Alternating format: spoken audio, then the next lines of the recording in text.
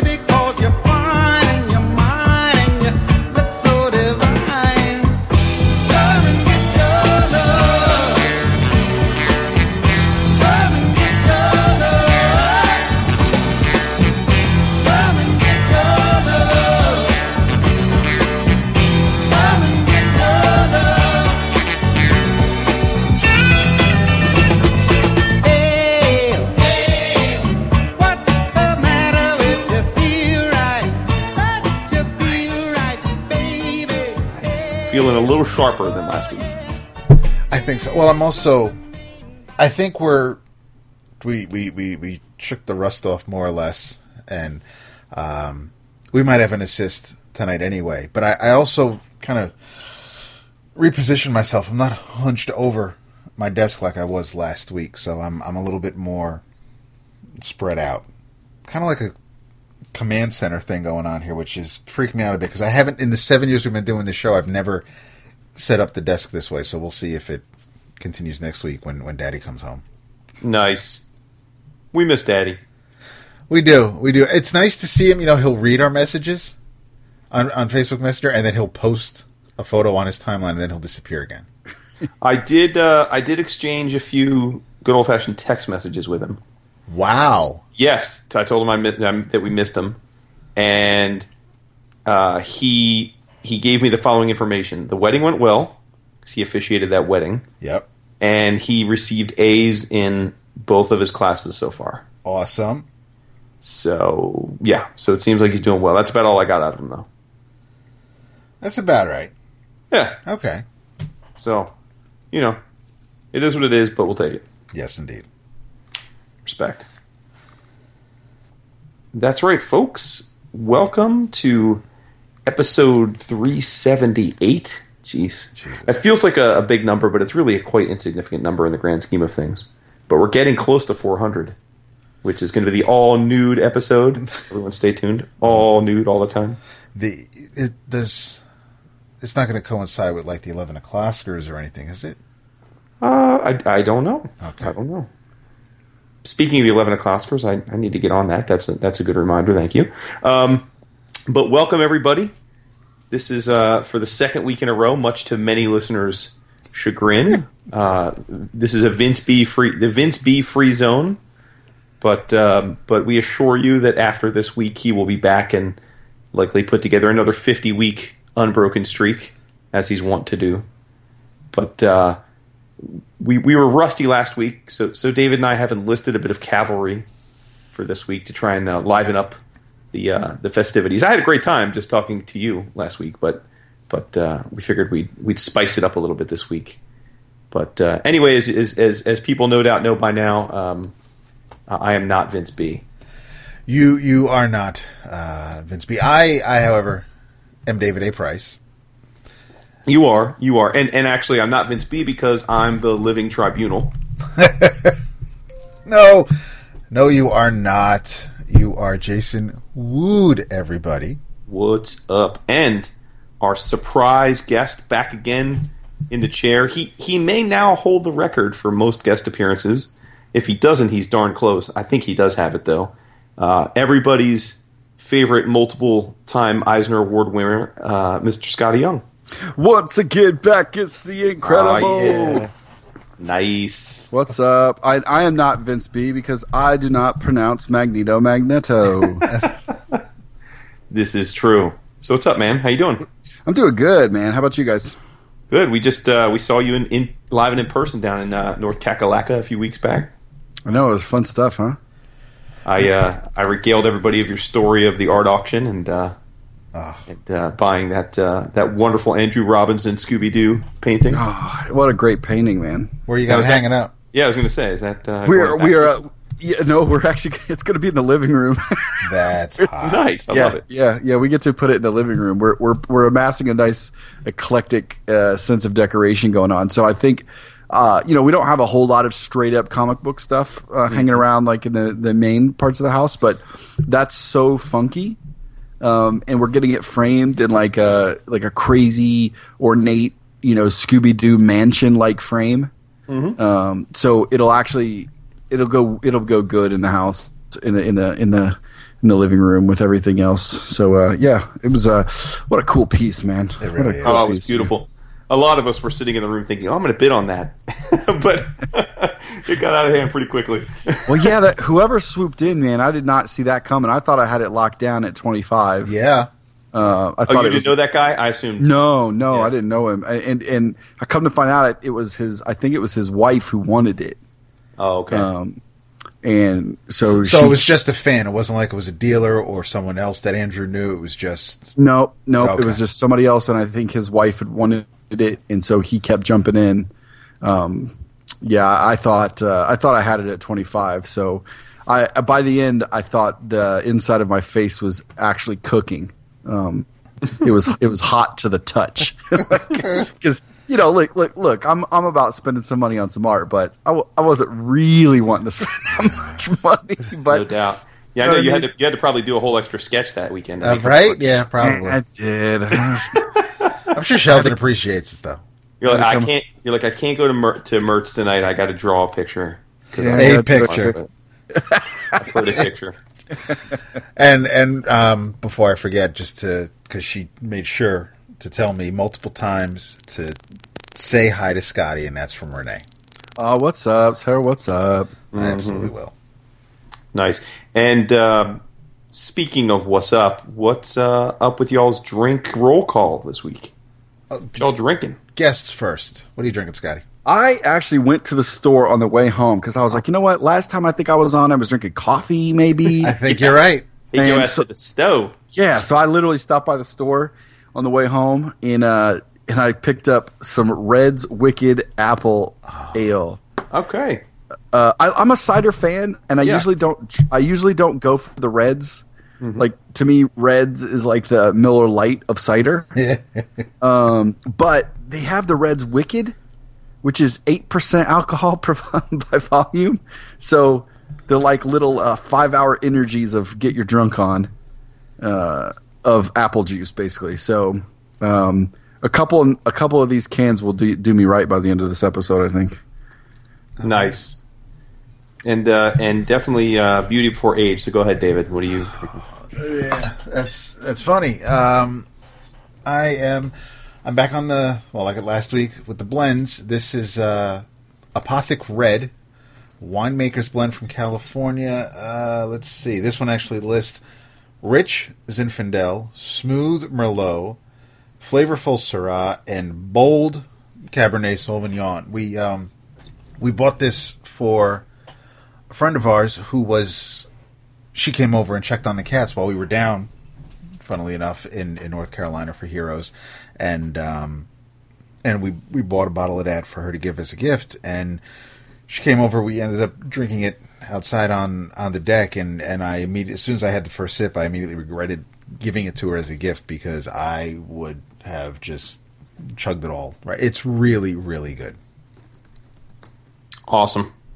And I'm not drinking Miller Lite because that's swill. Yes, it is. But I am drinking a light beer, although it's a much more acceptable light beer. I'm drinking Heineken Light. Founded in 1829, of course, America's oldest brewery. Okay. The 99-calorie can of love, otherwise known as Yangling Light Lager. Yangling. It is so good.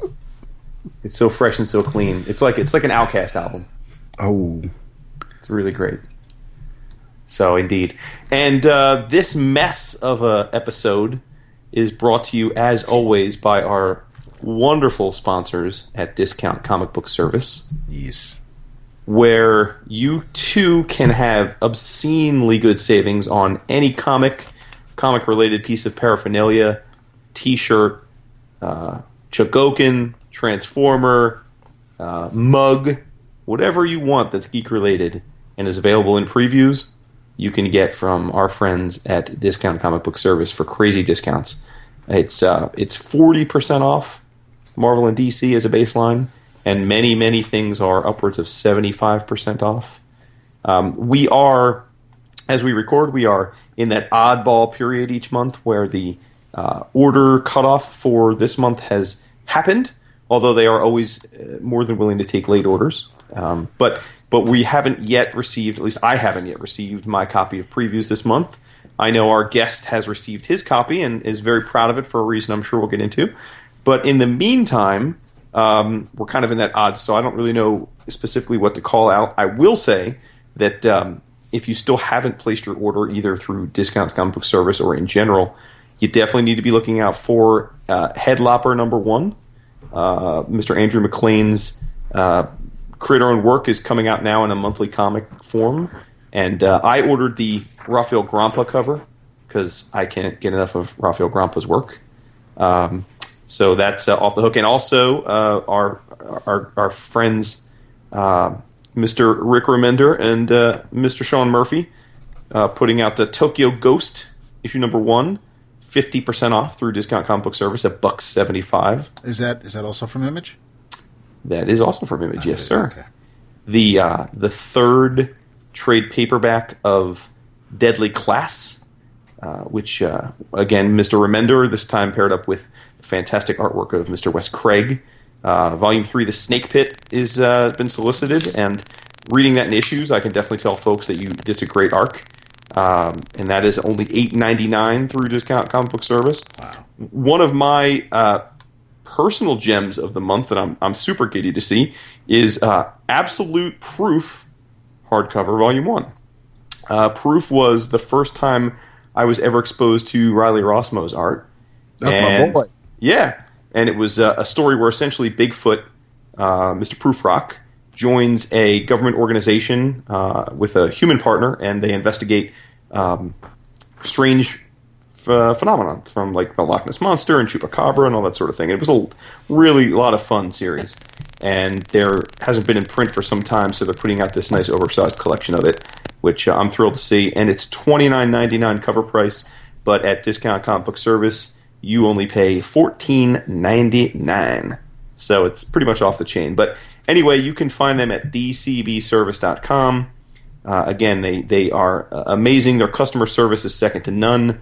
I get my books weekly, and they come in an awesome package where I have been ordering from them for, I think, 9 years now, and I cannot honestly recall any order that ever had a problem, whether it be missing an item or any kind of damage. They're the best, absolutely the best. So they're not only sponsors, but we are proud customers as well. So check them out.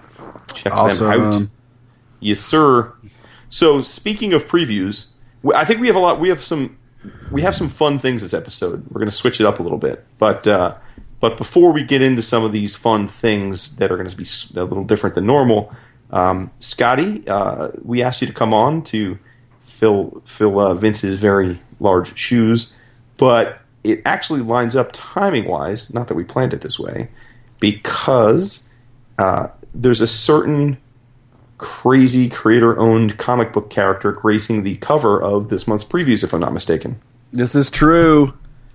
It is. It's my first creator-owned book at Image called I Hate Fairyland, with my girl Gertrude. Yeah. On the cover of this month's previews. Because the book comes out in October, so they gave me the 15 years in comics, and I got the cover of previews.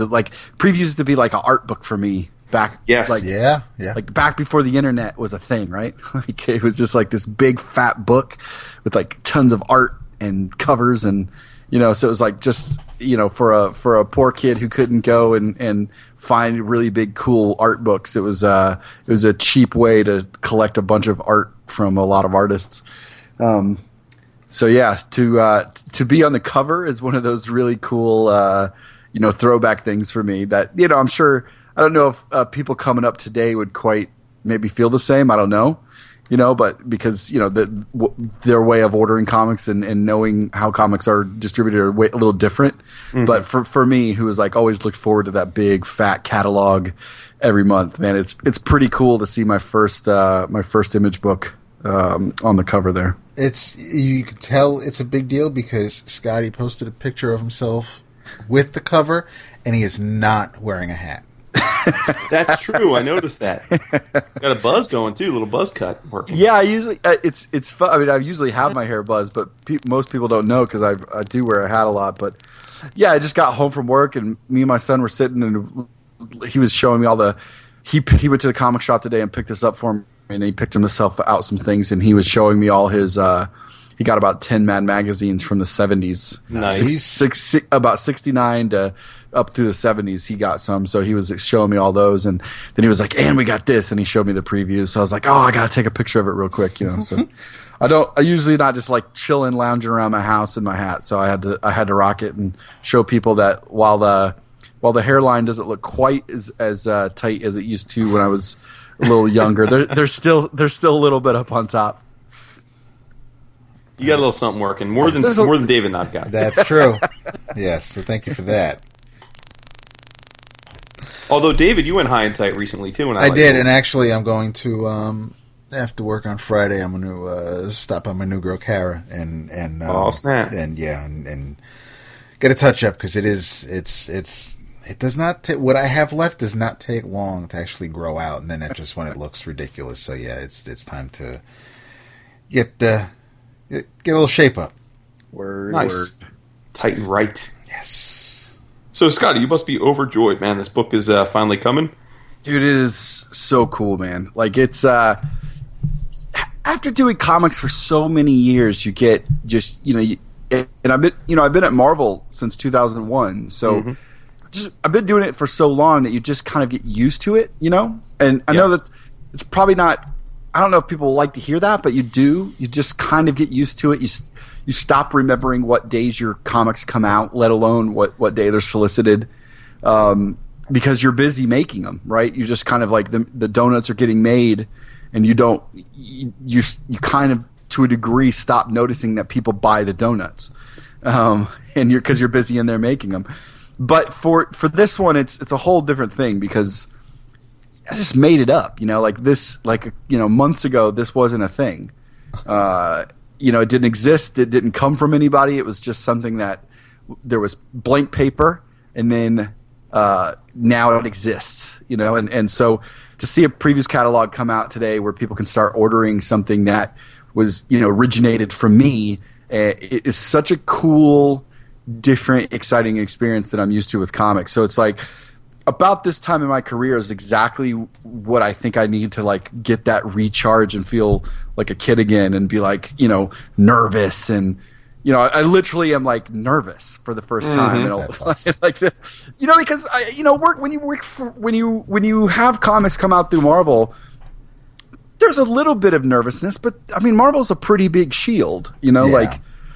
And, when you work on the characters, Oz is a pretty big shield. Like, that's 100-year-old book. I mean, it doesn't get much more, you don't get much more protected than a classic, Rocket Raccoon, just like, I wrote a book that happened to be released the same week that, like, the biggest Marvel movie of the year hit, and it was, so there was just there's a lot of protection there that kind of eases that anxiety that you might have on like, will people like this? Will this keep going? And here I am. I'm kind of like, I'm bearing it, right? I'm out there. It's kind of like you're walking out like, hey, this is my dad bod. What do you guys think? Like, what's up?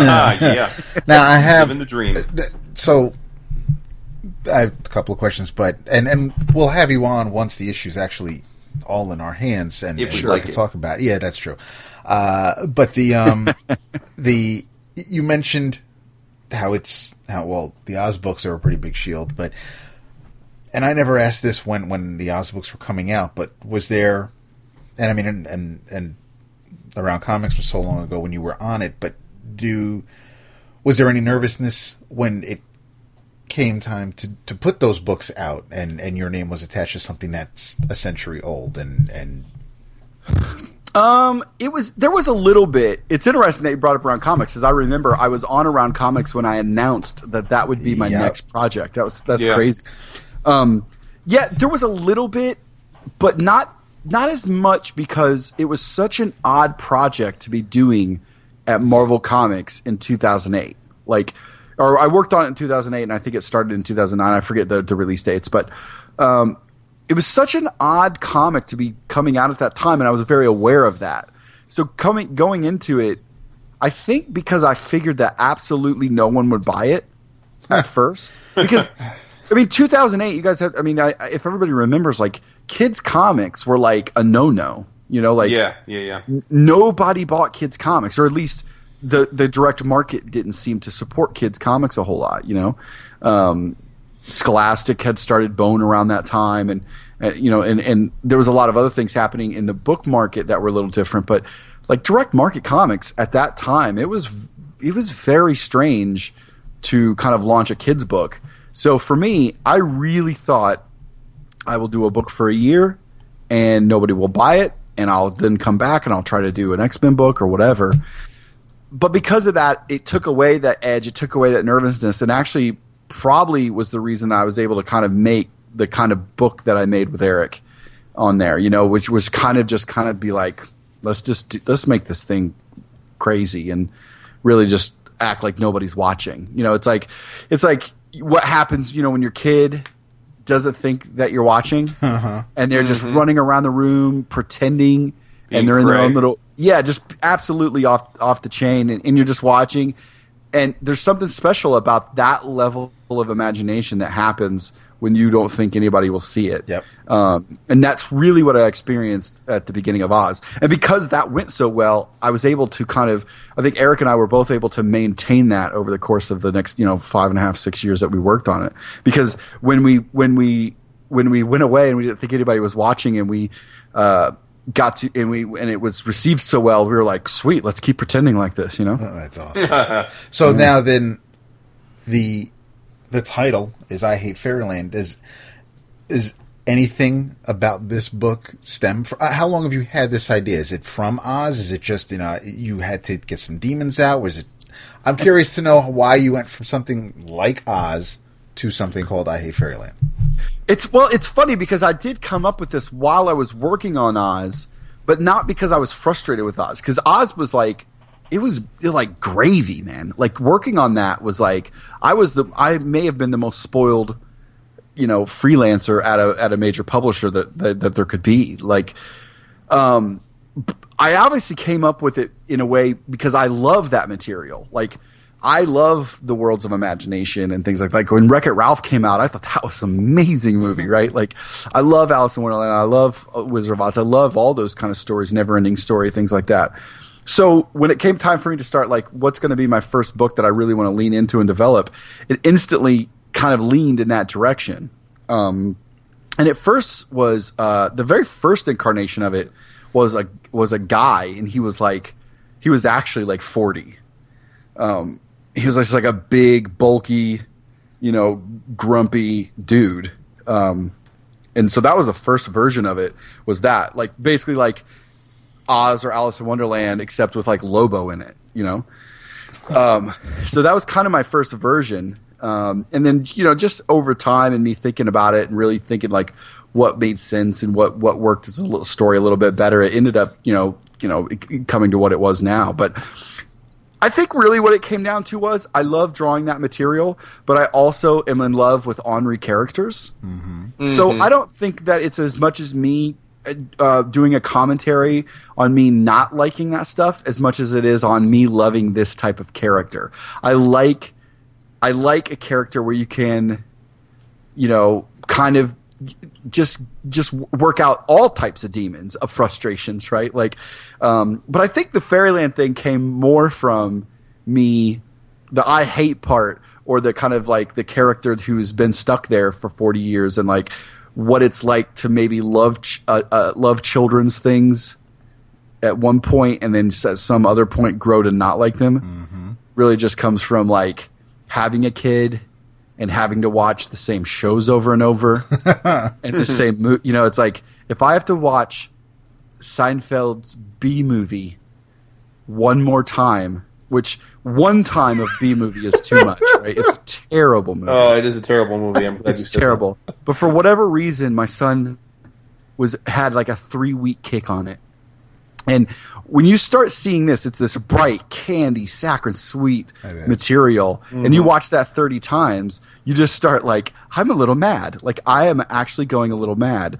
And then you start, and so really it's kind of an exploration of that. Like, it's Gert is a vessel for an adult who is tired and annoyed by all the things that we probably once loved and adored. And, there was a time where if you gave me Fun Dip, I would literally have 3 packets of Fun Dip and 2 of their Pepto-Bismol sticks eaten in, 30 seconds, right? Yeah.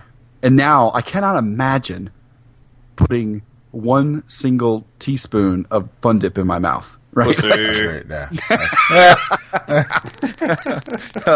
But so it's kind of just like me exploring those kind of things in a funny way. So it's like my love of doing Oz, but taking away all the sweetness and adding in the other stuff that I love, which is, growing up reading Trencher and Lobo and Tank Girl and, the stuff that's just kind of ornery and funny and has a humorous slant and maybe sometimes mean. So it's really just a mixture of all those things. Very cool. And I know what you mean about being nervous, not to make you more nervous, but like, you'll know soon enough, right? Like the pre-orders will come in and you'll get a sense, right? And it's, I mean, I'm expecting nothing but great success for it, but I'm sure, it's until you see the number, right? You're gonna be nervous. Oh yeah, there's nothing about this, and you all know, you guys know me pretty well. Like, I'm not a person who thinks, I don't think low of myself. I don't walk around being like, oh, I'm no good at this, or I usually am like, no, this is cool. Everything's gonna work out. It's fun. And I'm confident that things will go fine, but you can't help but be like, what if this doesn't go well? Like, what if I made the wrong choice in having my first Image book in a world of pretty adult material and pretty edgy, kind of dark, gritty stuff being literally pastel, bright candy colors everywhere, and a young girl. Like, hopefully, people will get past that and know that I am kind of doing a book aimed more at kind of, teens and young adults and just where we're all having fun and being a little mean-spirited at times. But yeah, no, it's super nerve-wracking where you're like, the previews just came out today, and I would give somebody a lot of money if I could just know the orders right now. Like, if you could just tell me the orders right now, I'd take care of you very well.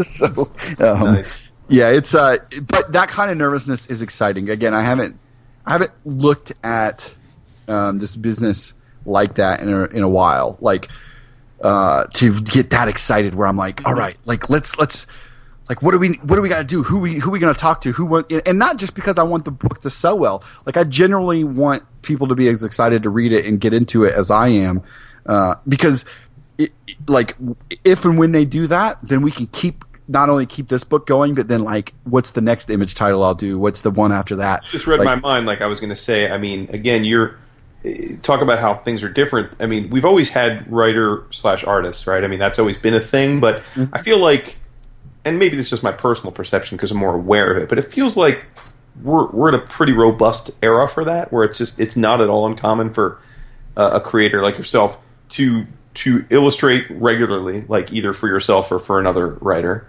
and then also write, right? I mean, like, again, you're doing it, Kint's doing it, Lemire's doing it, I mean, Latour's doing it. There's a million guys are doing it now and doing a great job of it, not just guys, but women too. So my question, though, is that putting aside whatever happens with this book, do you envision writing for other artists, creator-owned books at Image or other places in the future? Oh, yeah, for sure. Like, I have. It's really just going to be a matter of when I do it, and when I think, like, I think that, like, the first couple things that I want to come out from Image, I think I want at least my first 2 titles to be all me. So obviously Hate Fairyland, and then once I get that going, I might do. I have an idea that. Yeah. Nice. I think I have another idea that's a little bit. I have a couple ideas that could very easily just be 5-issue stories and be done with that. And so I'd like to do a couple of those, but yeah, I definitely have projects that are a couple that are currently in the works in development with other artists. I have a couple that I've thrown out there to a couple artists to see if they're interested. So yeah, it's I have definitely a lot of stories I want to tell, and I think that I don't see any reason why I need to draw every single story that I do, because I think there are stories that I do want to tell that my art doesn't necessarily fit on, or the kind of art that I enjoy drawing the most doesn't necessarily fit all the stories I want to tell. So I have no problems wanting to step out and collaborate with some of my awesome friends that are. I mean, I'm blessed to have a lot of super talented friends. So if I can con a few of those into collaborating with me, it'd be great. That's awesome. Hey, listen, I have, in honor of his being gloomy, I have a special guest who's going to say hello for the first time in our 7-year history. Oh, snap. I have my firstborn, my oldest son, Mr. Colin Wood. Say hi, Colin. Hi. Hey. We have with us Skottie Young is guesting tonight. And Skottie, Colin, what was the last Marvel omnibus that you read that you just finished? Tell him. The Wizard of Oz. Oh, baller. Right. He's reading Infinity Gauntlet now, but he just finished Oz. And I almost killed him because he removed the dust jacket to read it, and then he handed it back to me without a dust jacket. And I'm like, no. Where's the dust jacket? And he's like, what's a dust jacket? So I had to school him. What? Yeah. You know what? I hate dust jackets. Skottie hates dust jackets. So does Vince. So does Vince, yeah. And Colin, what comic book series did you just read in totality? From start to finish. Oh, The Walking Dead. What? Yep.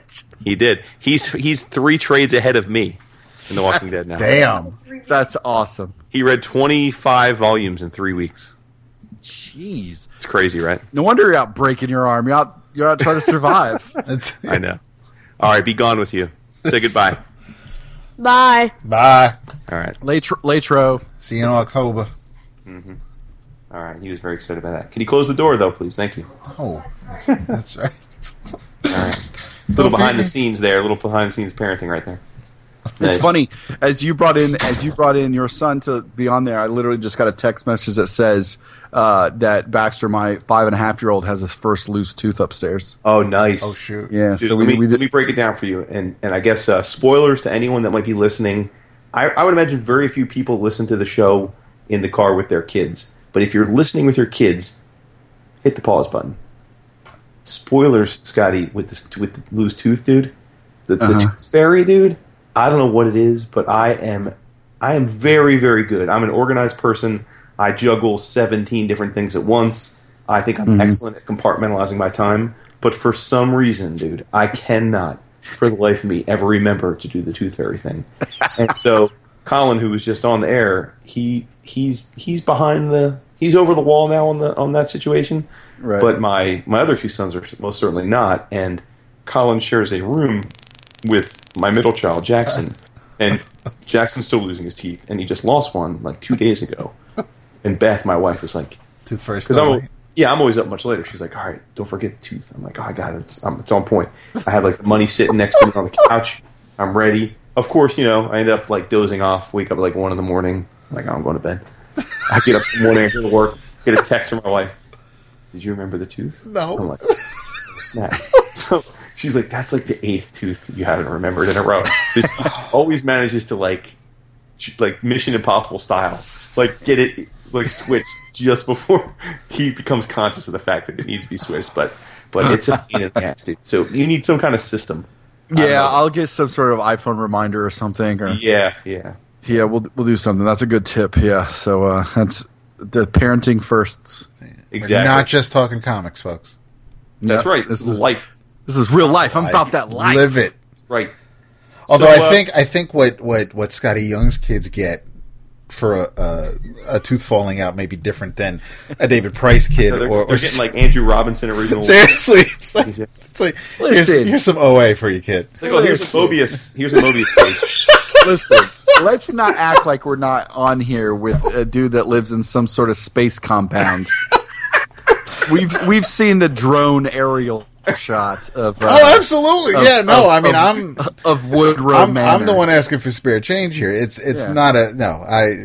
Let's not get. When I was like, hey Casey, check out Wood's spread. She was like, why are you showing me shots of screenshots of The Shining? Of the hotel That in The is Shining. hilarious. By the way, I must say, speaking of the arts, I was not at San Diego, but San Diego was very good to me from the arts department. I had pre-ordered 3 commissions. One of them was supposed to be done at Heroes. Yep. But was not. Nope. But that artist swore to me on a blood oath that if I was cool Was that with Kennedy? it was Kennedy. That's correct. But I must say that I received yesterday a package from Jason Schachter at Essential Sequential, which contained my Eric Kennedy Psylocke commission, and it is drop dead gorgeous. It's breathtaking. So Yeah, he's great, man. He's great. phenomenal. It was well worth the wait. It's killer. I'll scan it. I was hoping to scan it tonight, but such is life. But I will scan it in the next few days. But yeah, so the Kennedy Psylocke is off the chains. I also fulfilled a long-standing wish, which was to get a Nick Dragata commission. Nice. So he did a killer domino for me, which is awesome. Cool.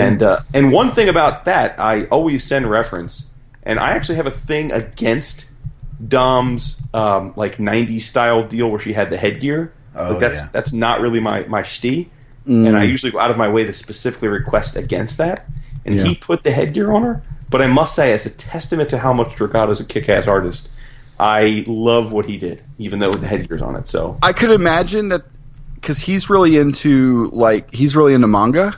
Mm-hmm. So I could imagine like him being inspired by some of that business would make that pretty cool. Yeah, he did a great job. And then the third piece was a Daniel Warren Johnson Taskmaster, which is killer. Ooh, yeah. And it's the Taskmaster chopping Captain America's head clean off. So, That's dope. Yeah, I have a Daniel Warren Johnson Lobo. And I in Chicago this year, I got a text from Kennedy, and he was like, "Hey, do you have time? Do you have room on your list for a piece?"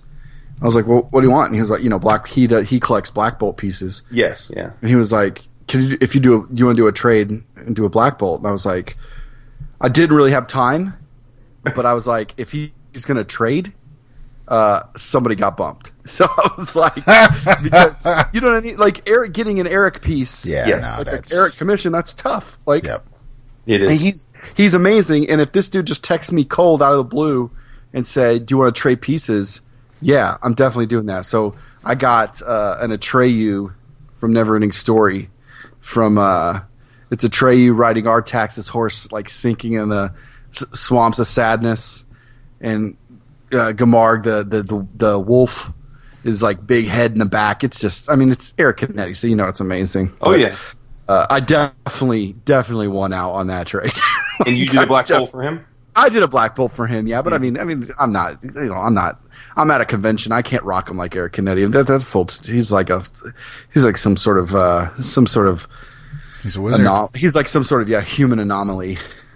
Yeah, and the fun thing about art is that you can just do whatever you want with it. Like I at Heroes, I started a thing where I got all 4 of the Essential guys to do different characters from X-Force on the Uncanny X-Force, the modern incarnation. And it wasn't like a big plan, but it went so well. Like all 4 pieces ended up so fantastic that I'm now like now it's become a thing in my mind. So now I want all the rest of the sequential guys to do characters from that team, just because it feels right now to do that. So Right. Word. So we could definitely talk some comics, but one of the things we were riffing back and forth this week about was maybe doing just to switch it up a bit, a little free flow chats, and maybe center it around some top 5 list type ideas.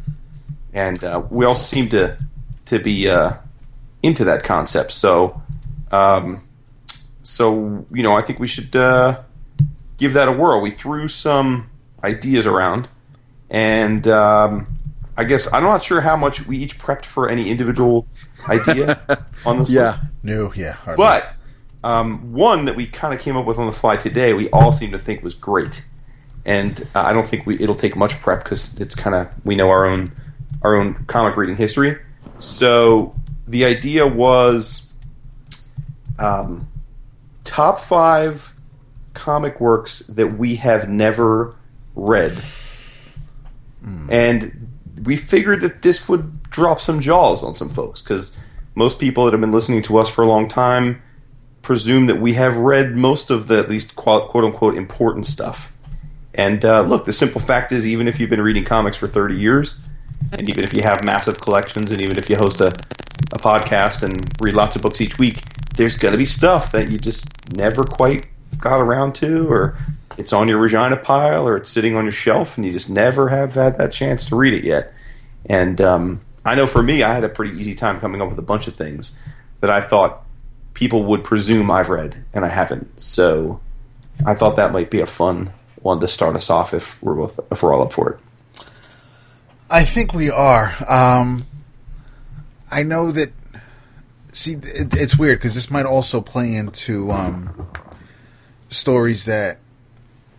No, not. I was going to say stories that other people love that you're not feeling. But if I didn't feel it, I would have had to have read it. So, things that I've never read is this is just encompassing the whole line. I have a couple of trades. I have never read anything from America's Best Comics. Like Tom Strong, like Tom Strong, like Promethea, like none of that. None of that. Right, I have a couple of Tom Strong trades. I have a Promethea trade. Never read Top 10. Haven't read any of that. Oh my lord, dude! You're mic drop high bar here. It's a mic drop. I'm gonna let you know. That don't worry. There'll be a lot of mic dropping. My list is strong. Like, yeah, my list of unreads is strong. David, do you have a top 5? Like, was that your number 5, or are you just going random? That is, no. I'm just. Yeah, no. I'm no ascending order at all. Just as they come to me. That was the big one that immediately popped into my head. That is good. That's exactly what I was hoping. That's the kind of thing I'm hoping we get. Because right now there are hundreds of our listeners being like, "What? What the fuck?" Like they're out of their jaws are on the floor. All right, I'm gonna follow you up with something strong. I'm gonna save I'm gonna save my mic drop for last. Okay, good. But I think all of these will surprise folks. I have never read The Invisibles. Oh, me neither. Me neither. Oh, yeah. What? Yeah, all right. You know what? You know what's funny is I didn't even know if that was. I didn't know. I knew that like people like that, but I was like, I don't even know if I'm going to add that to my list because they're going to point at me at a convention and be like, "Really, bro?" I mean, that's a podcast. Like, if you were to look at like all those top 10 comic series lists or top 25, it's always on those lists. Absolutely. And I own it. I own the DC complete. They don't call it absolute, but the complete omnibus edition they just put out. Yeah. And a couple of years back, I have the whole thing. I have that. I have it in trade. But you know what though? That one's an interesting one because it's not been as evergreen, like bookstore level as a lot of the other. You know what I mean? As the quote unquote essentials, right? Like, you know, like it's like every time you go into a bookstore or a comic book store, there's about 25 trades that you will never not see at any Barnes and Noble or comic shop or, you know, whatever. But Invisibles, that's a toss up, right? Like you may or may not see that. That's like a nerd deep cut. You know what I mean? Like for like, you gotta be like, that's comic book. Like that's definitely comic book people essential. Yeah. Oh, you enjoy Morrison's work? Yeah. Well, I read The Invisibles. None of us are going to say Watchmen, right? I mean, that's at least none of us. Put it this way: none of us better say Watchmen, or I'm going to have to hang up. I think that. I mean, I was mad old before I read about Watchmen. Okay. Like I was like 30 when I read Watchmen. Okay. So like 7 years ago, I read it for the first time. Mm-hmm. I think it took me 7 years to read it.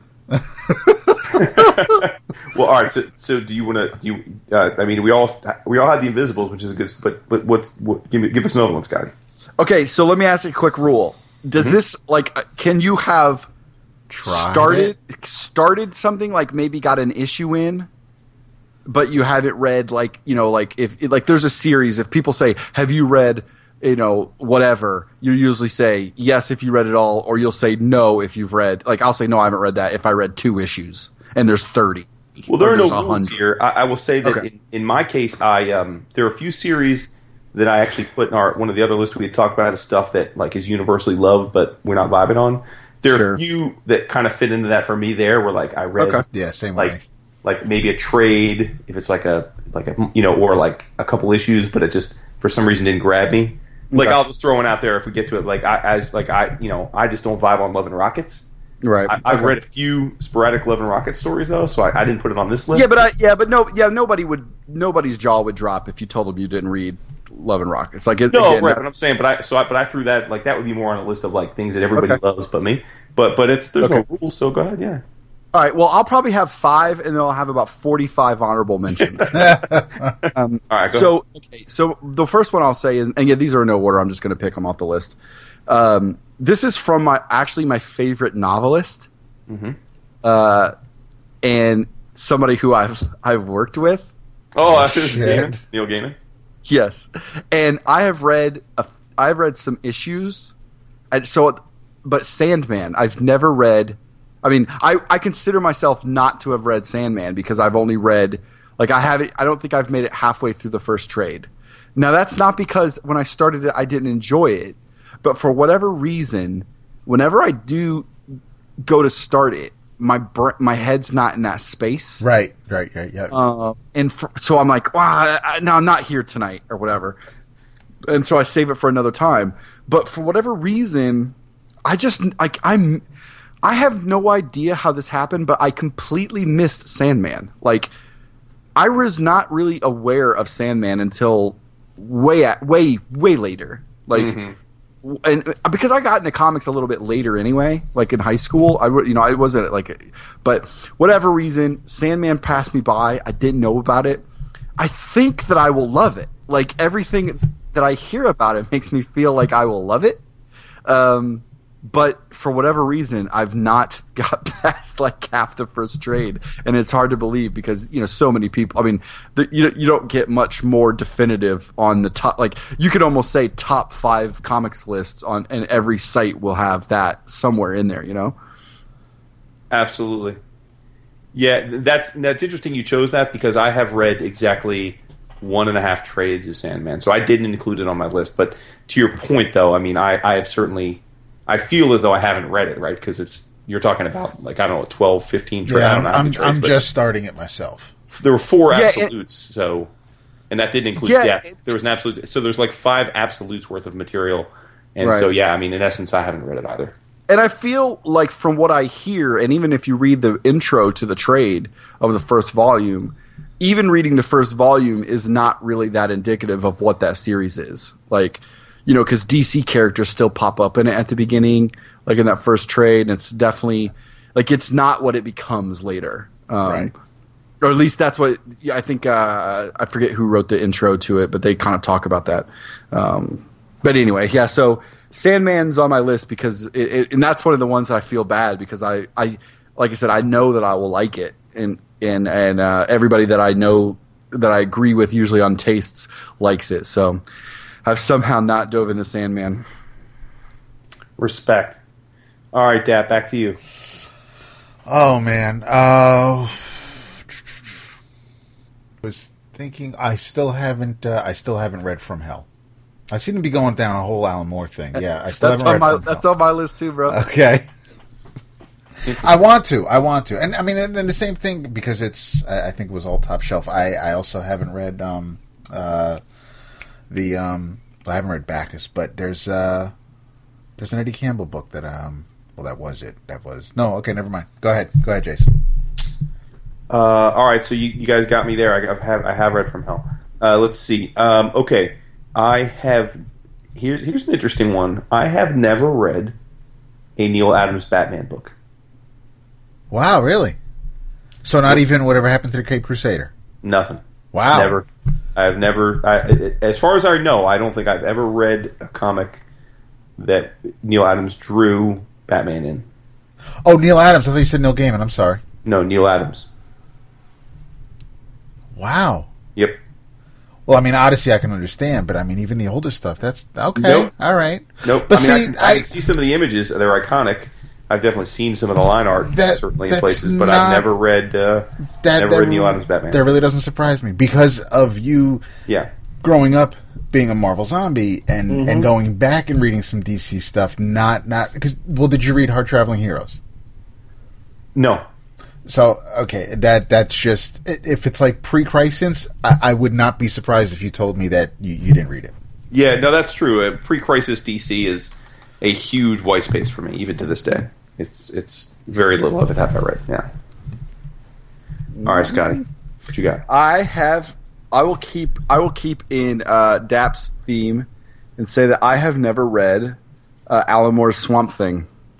Damn! Wow, that's a good thing Vince isn't here tonight. Oh snap! Wow, that's strong. I told you. Listen. My list is Teflon, son. You got to remedy that with the quickness, son. Like a Band-Aid. Right off. Damn. Yeah, Watchmen's on your list, isn't it? No, but if you're like Crisis on Infinite Earths. Oh, don't even. I haven't read that. What? Wow. Snap.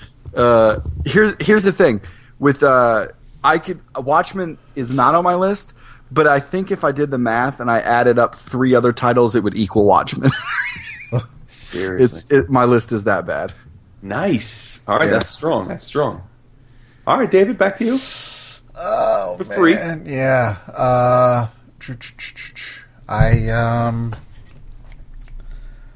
Wow. I wish I had more than like 2 hours prep for this. This was. I'm not kidding you. I was able to cobble the my list together about 10 minutes before you texted me. That's how. Yeah, but that's how strong my list is. I jotted down like 9 or 10 things right off the top of my head that I knew that I haven't read that people would be surprised by, or I thought they would be. Right. I'm all right, what you got, Dap? Oh man, you know what? I'm gonna. All right, I'll have to catch up. David, is Walking Dead on your list? Walking Dead. See now this is where it gets where we were fucking around with the rules because I read the first trade of Walking Dead, so that was going to go under books that everybody loves that I'm not feeling. Okay, that's fine. Yeah, there's going to be some coincident indicators there, right? All right.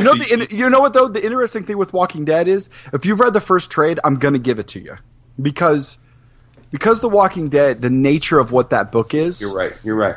Because of the nature of that book, it is just a continuing soap opera in a way, right? So.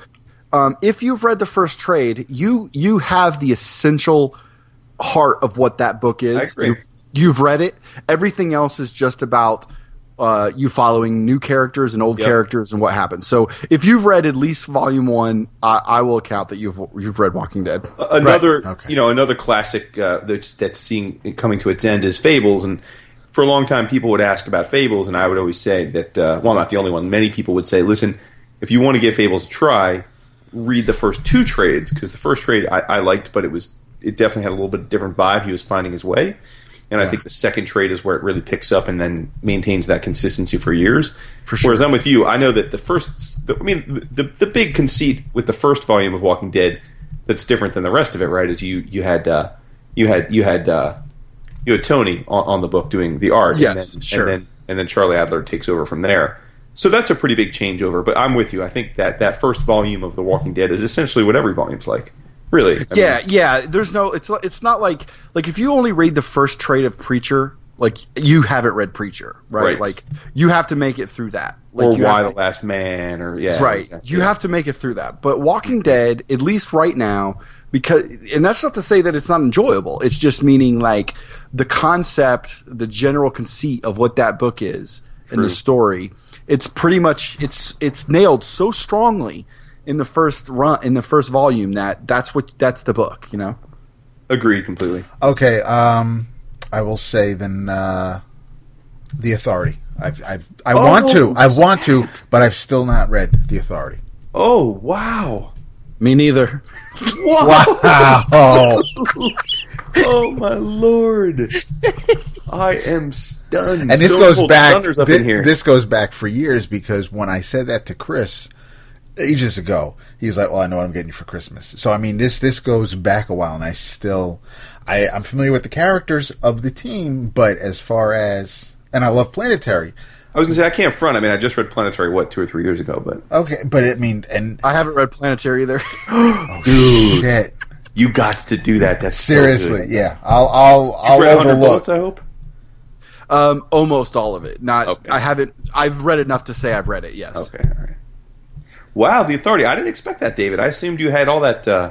I want to, but no, yeah. Wildstorm stuff covered. Okay, wow. Damn, you guys are... I have a feeling you both got me beat on this category, because my stuff I thought was good, but this stuff is better. No, I knew I was going to be straight balling on this. Yeah, yes. no, for reals. All right, well, here's one then. Maybe this... I don't know. Maybe... we'll see. I have never read Ronin. Wow. I read most of it. Me neither. Oh, shit. All right, I'll take a drink now. Scotty's I love it. I love it. I love it because you guys are letting me get away with more on my list. Because you're saying ones that are on my list, so I don't have to burn those. I'm glad we're doing this without Vince here, because if I'm not mistaken, that's Vince's. Other than Dark Knight, that's his favorite Frank Miller stuff of all time. In fact, Ronin was the first one I didn't even have to look. When you asked me the titles, I was like, what am I going to put on there? I didn't even have to Google essential comic book reading. Ronin was the first one I wrote down because I was That's the first one I put down. Yeah, for whatever reason, I have it. Here's the funny thing: is most of the things that I'm saying I haven't read, I own them. Same here. Yeah, everything on my list I own. I own either the issues or a collected form. And what's weird about Ronin is it's the one absolute that I never buy. Like I'm always like, I don't want that, and I don't know why. I would want it. Yeah. See, I read. I bought one of the first trade collections years ago, like when they were first started collecting them, and it was a Barnes & Noble, and I picked it up, and it was missing the last few pages. So I thought it ended where Frank was just like, all right, that's where it's ending. And I'm like, oh, all right, that's cool. And then I found out, years later that there was more to the story, but it is, I have read most of Ronin. It's a book that I have digitally. It's a book that, I want to go back and revisit. And there's going to be one that I'll probably mention that will floor Jason that I own. I bought from Comixology. I have it. I just still haven't read it, but we'll get to it. But yeah, I am I like Ronin. I don't probably put it as high as Vince does, but as far as the Frank Miller work, I really do enjoy it. All right, Scotty. Let me see what I'm going to put up next. I have not read. I'm just going to say both of these because I couldn't remember which one is the bigger one because obviously I haven't read them.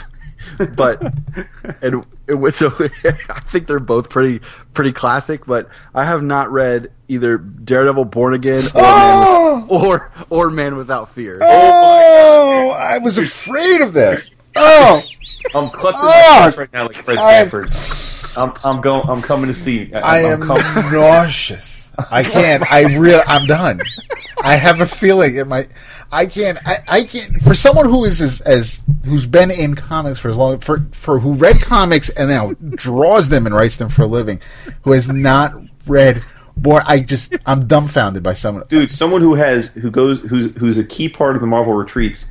Was Dan Buckley and Axel Alonso on speed dial. Man, dude, I think when this gets aired tomorrow, I think Marvel's gonna fire you. I'm producing it.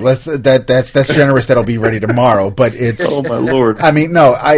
When especially if someone who and I mean I've had other people like Josh Flanagan, I believe. I don't know if he's read it or hasn't read it yet, but or Steve Raker.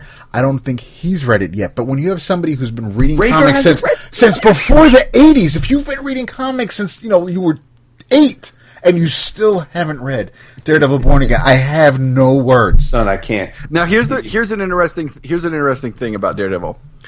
I didn't start reading comics until Image launched around that time. So okay, there's a couple years after it. Okay, 91 or 92. Even though you're 30, that's true. That's a big distinction because all of us, yes, Vince, David, and I are all. I read it when it was coming out in issue. We were children of the 80s, right? So right. like so 84, I was which most consider one of the most seminal years in comics, at least modern comics. We all were like right there on point for that, where you were not. So right, I'm 30.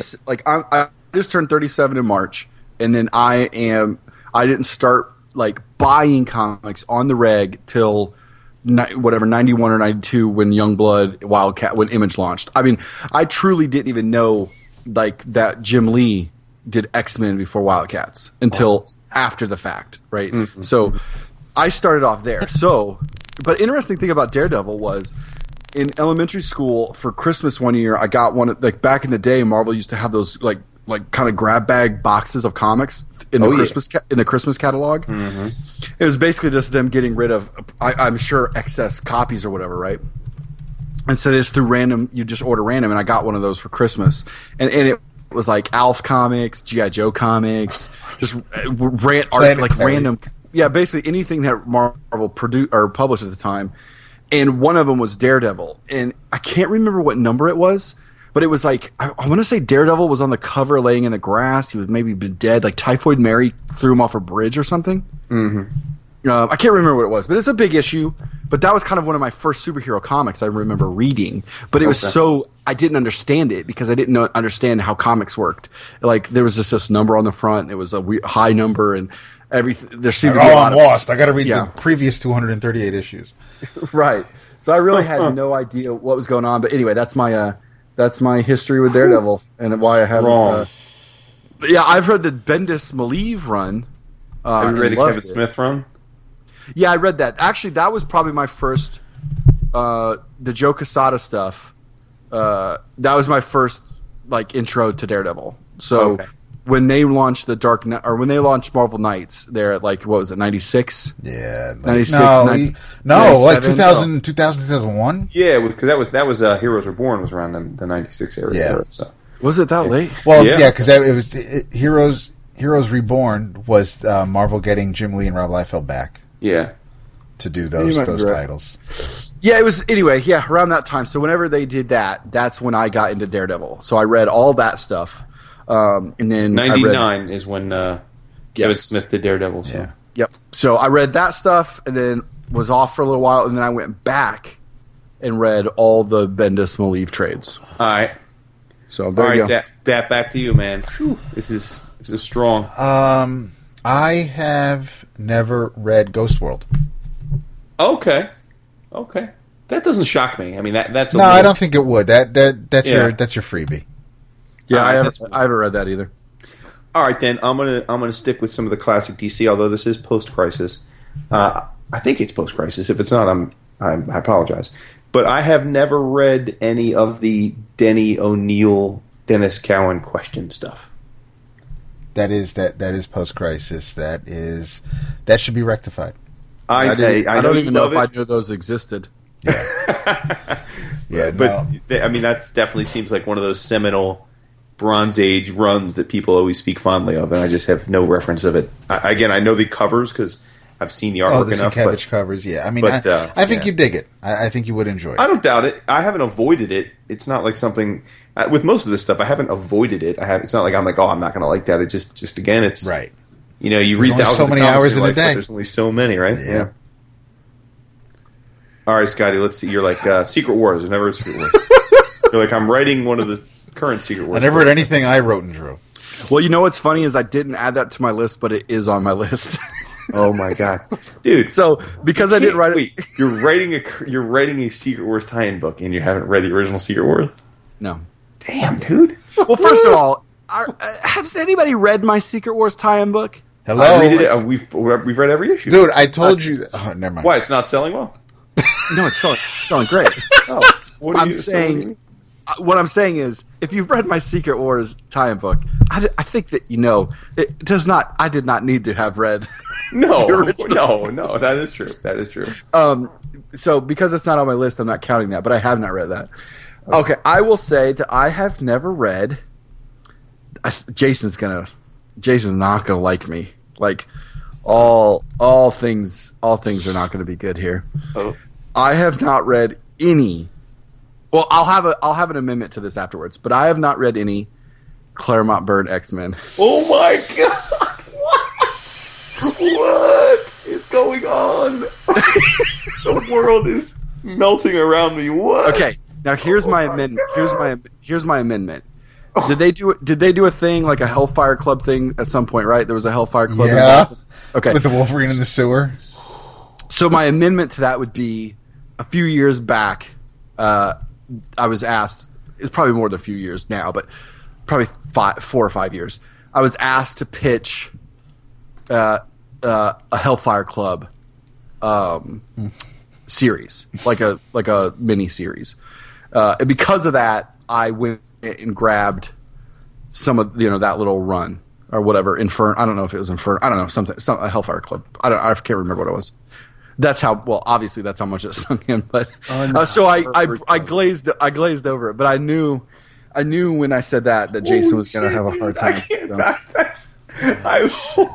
Tell me. So again, you got to remember it. Like you have to remember that. Like if it was before that time, everything for me, it was a have to go back and read it situation. Okay,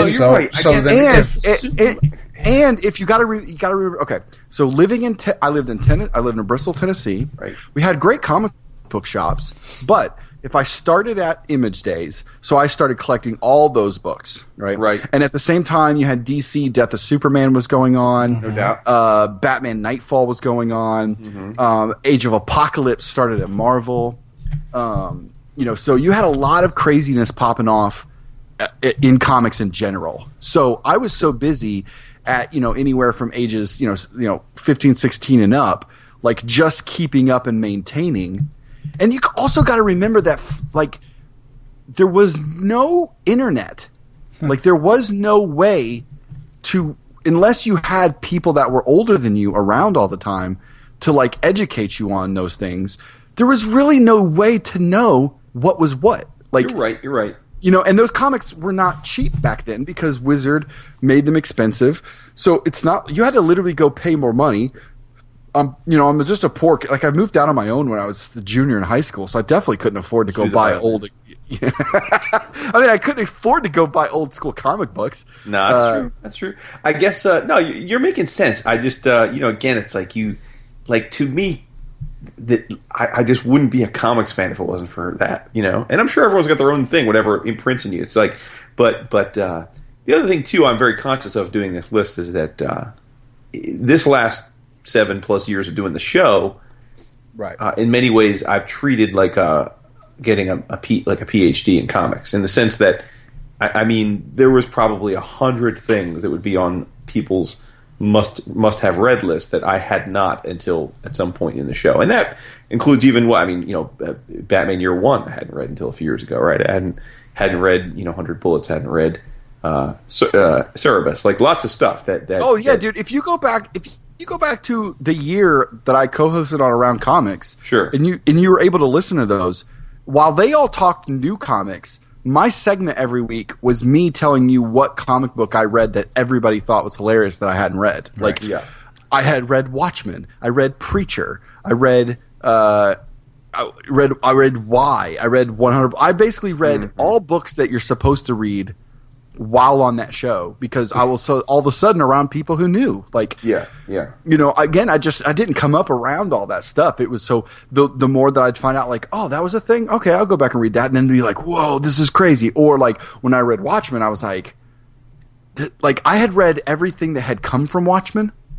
So going back to the origin, you could see why people like this. Yeah. But at the same time, you're kind of it's almost like showing a kid today, at a certain age, our Star Wars, where they're kind of you guys love this? You guys worship this thing? Mm-hmm. Mm-hmm. Anyway, so yeah, that's kind of my. No, I get you. You're right. It's all about perspective. I just I figured that was just one of those things that somehow everybody ended up getting around to. Is Dark Knight Returns or Batman Year One on your list? No, I definitely read those. Dark Knight Returns, that was an interesting one. I came by that. I weirdly enough checked that out from my high school library. Oh, that's hot. Okay. Yeah, I don't remember how. I think I was doing a book report on comic books or something like that, and it was in the library, so I read it. But what's funny? When I read it, I did not know that it was a thing.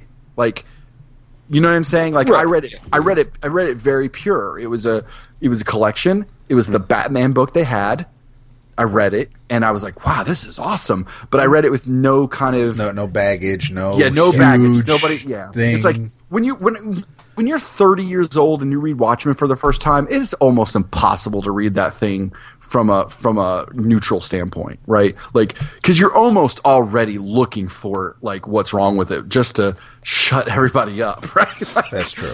Because but so it's very tough. Where when I was, I think, I don't know, 16, 17, read Dark Knight Returns, like, or 8, maybe I was even older, 8, I can't remember, but I read it, checked out from the library, and it was completely pure. So it was like, that was a super dope experience. But I did read Batman Year One much later in life. Like, I was much older when I read you're that. right. I mean, one thing I'm always, even to this day, fascinated by is that there's a whole generation, and they're a couple years younger than you, so it's like let's say the early 30s and younger, that their main viewpoint on the X-Men is the cartoon.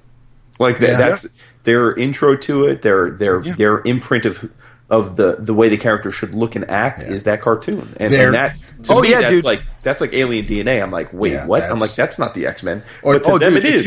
If you come up to me at a convention for the last 10 years and you say you want Cyclops, like if Cyclops goes down on my list, so it's the 90s Cyclops. Jim Lee, right, it's the Jim Lee 90s Cyclops. The that's non-slim, no, it's not. But it's just like Jon Stewart is Green Lantern for so many people. They don't know about anybody before. They know Justice League Unlimited, and it's why is Green Lantern a white dude? And it's. I definitely get it, which is why when someone's like, I want to introduce somebody to comics, and I really like Kingdom Come. Well, that's because you've read all these stories with Superman and Wonder Woman and Shazam, and so you get it. Just because it's pretty, you give that to somebody. That's a heavy fucking book. People are gonna read that and be like, so these are all what's with the restaurant. I don't know why are these people old? Why is Batman in armor? And that's not Christian Bale. You do. Well, remember, David, that's the first Batman I ever read. Kingdom Come? Oh no, so no, I'm sorry. I'm no, Dark Knight Returns. Sorry, when you said old, that's still in the same. That's still the DC Batman. There's no. It's not an Elseworlds. It's you. I think if someone were to read Dark Knight Returns, they'd get the sense that this is an older version of the Bruce Wayne that they're so used to seeing, whether it's in movies or anywhere else. It's a complete. It's always a timing situation, and if I've learned anything as a creator in this business, is that time, like the time that someone enters this business is crucial to remember, and I mean for a career tip for me and for anybody is to remember that just because I started in 2001 doesn't mean that somebody didn't discover me on Uncanny X-Force, the baby cover, which is true. Like somebody 3 years ago bought their first comic that had a baby cover on it, and to them, that's all I do. Right. Like, sure. Even though I have 13 years before that, or like when I got into comics and started to fall in love with Joe Mad and and J. Scott Campbell or Humberto Ramos, I just named 3 people that basically were like spawned from Arthur Adams. But Arthur Adams wasn't producing much when I got into comics. That's true. Mm-hmm. And so for me, I had no idea that connection until much later. When I got into comics, Arthur Adams had done like a couple issues of a Monkey Man O'Brien. Yep. And that's it. So I just knew Arthur Adams is a guy who did just a few comic books. It wasn't until much later that I realized, like, oh, this dude gave birth to like all my favorite people. Like, or like a Michael Golden. It's embarrassing how late in the game I discovered Michael Golden.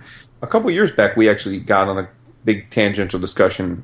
It wasn't a top 5 list, but it was kind of similar, talking about creators that had actually done a lot less printed interior comic work than their reputations would have you believe. And Adams is on there, as was Steranko and Mike Zeck and a bunch of other people. But it's like guys that you hold out as legends, and their style from a mile away, and they're always on other creators of the next generation's list of people that inspired them, but they really haven't done like a tremendous amount of comics. Like if you wanted to, it wouldn't be hard. It wouldn't take you long to read every Art Adams comic ever made. I mean, it wouldn't take you that long, Yeah, true. So yeah. All right, Dap, back to you. Are we at number 5? Because my last one's going to be a big one. If we're not... I think we're at number 4. Yeah, we're at 4 because I have 2 more. I had some also rants, but I have the two I've been saving. Okay, so the one that I have digitally that I still haven't read yet, but I keep meaning to, is, and we've had him on the show, Essex County. Ugh, dude. I know. My heart, dude. I know, man. I know. Oh, snap. Oh, all right. Yeah, that's a good one. Oh, yeah, all right. All right, well, in spite of there being 300 plus issues to choose from, I have never read an issue of Hellblazer. Wow. I've never read a run of Hellblazer, but I've read some, yeah. Yeah. That's good. Okay. That's good. You've never read any Hellblazer at all? Not that I can think of. I mean, he may have appeared in something. Yeah, but I mean, as far as like never, an actual issue. I think I remember looking through a few of the Sean Murphy issues because I had just met him at New York Comic Con, and he had just gotten that gig. But sure. I looked through the issues because I was digging his art, but I didn't sit and read them because I figured I didn't really know the character anyway. Has it really been that many issues? 300? More than that, right? They ended Hellblazer past 300, I think, right? I didn't think it was that much. Wow. Yeah. Well, either way, yeah. So. Okay, what am I going to throw up here on the list? I still got some doozies. Yeah, by the way, they ended it with issue 300. Wow. Okay, yeah. I didn't think it went that long. That's great. Yep. I have not read any of Simonson's Thor. Dude. Oh my god, dude. I have it. Does not compute. Oh my god. I seriously can't. Literally can't even. You guys are so glad you picked this topic. This is gold. This is gold. Yeah, dude. Oh, it hurt my heart. Oh, listen, kids. This is a lesson.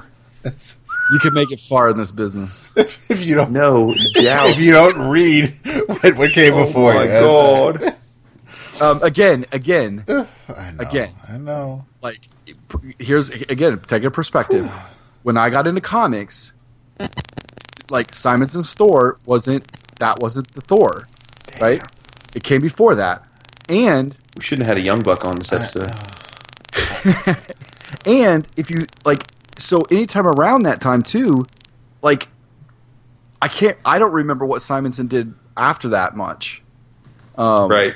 And then it comes down to that thing again, exposure. Like, if he wasn't on the stands regularly in those years where I became kind of like the most, the crazy Wednesday Warrior, then I just missed him, and it wasn't until again later that I went back and got it and was like, like again, way older, much like an adult and being like, everybody talks about it, Simon the Thor, and then I get a collection. I'm like, oh, this stuff's fantastic, right? It is. Yeah, you're not wrong, because again, about context, the Simonson and Thor started in '83.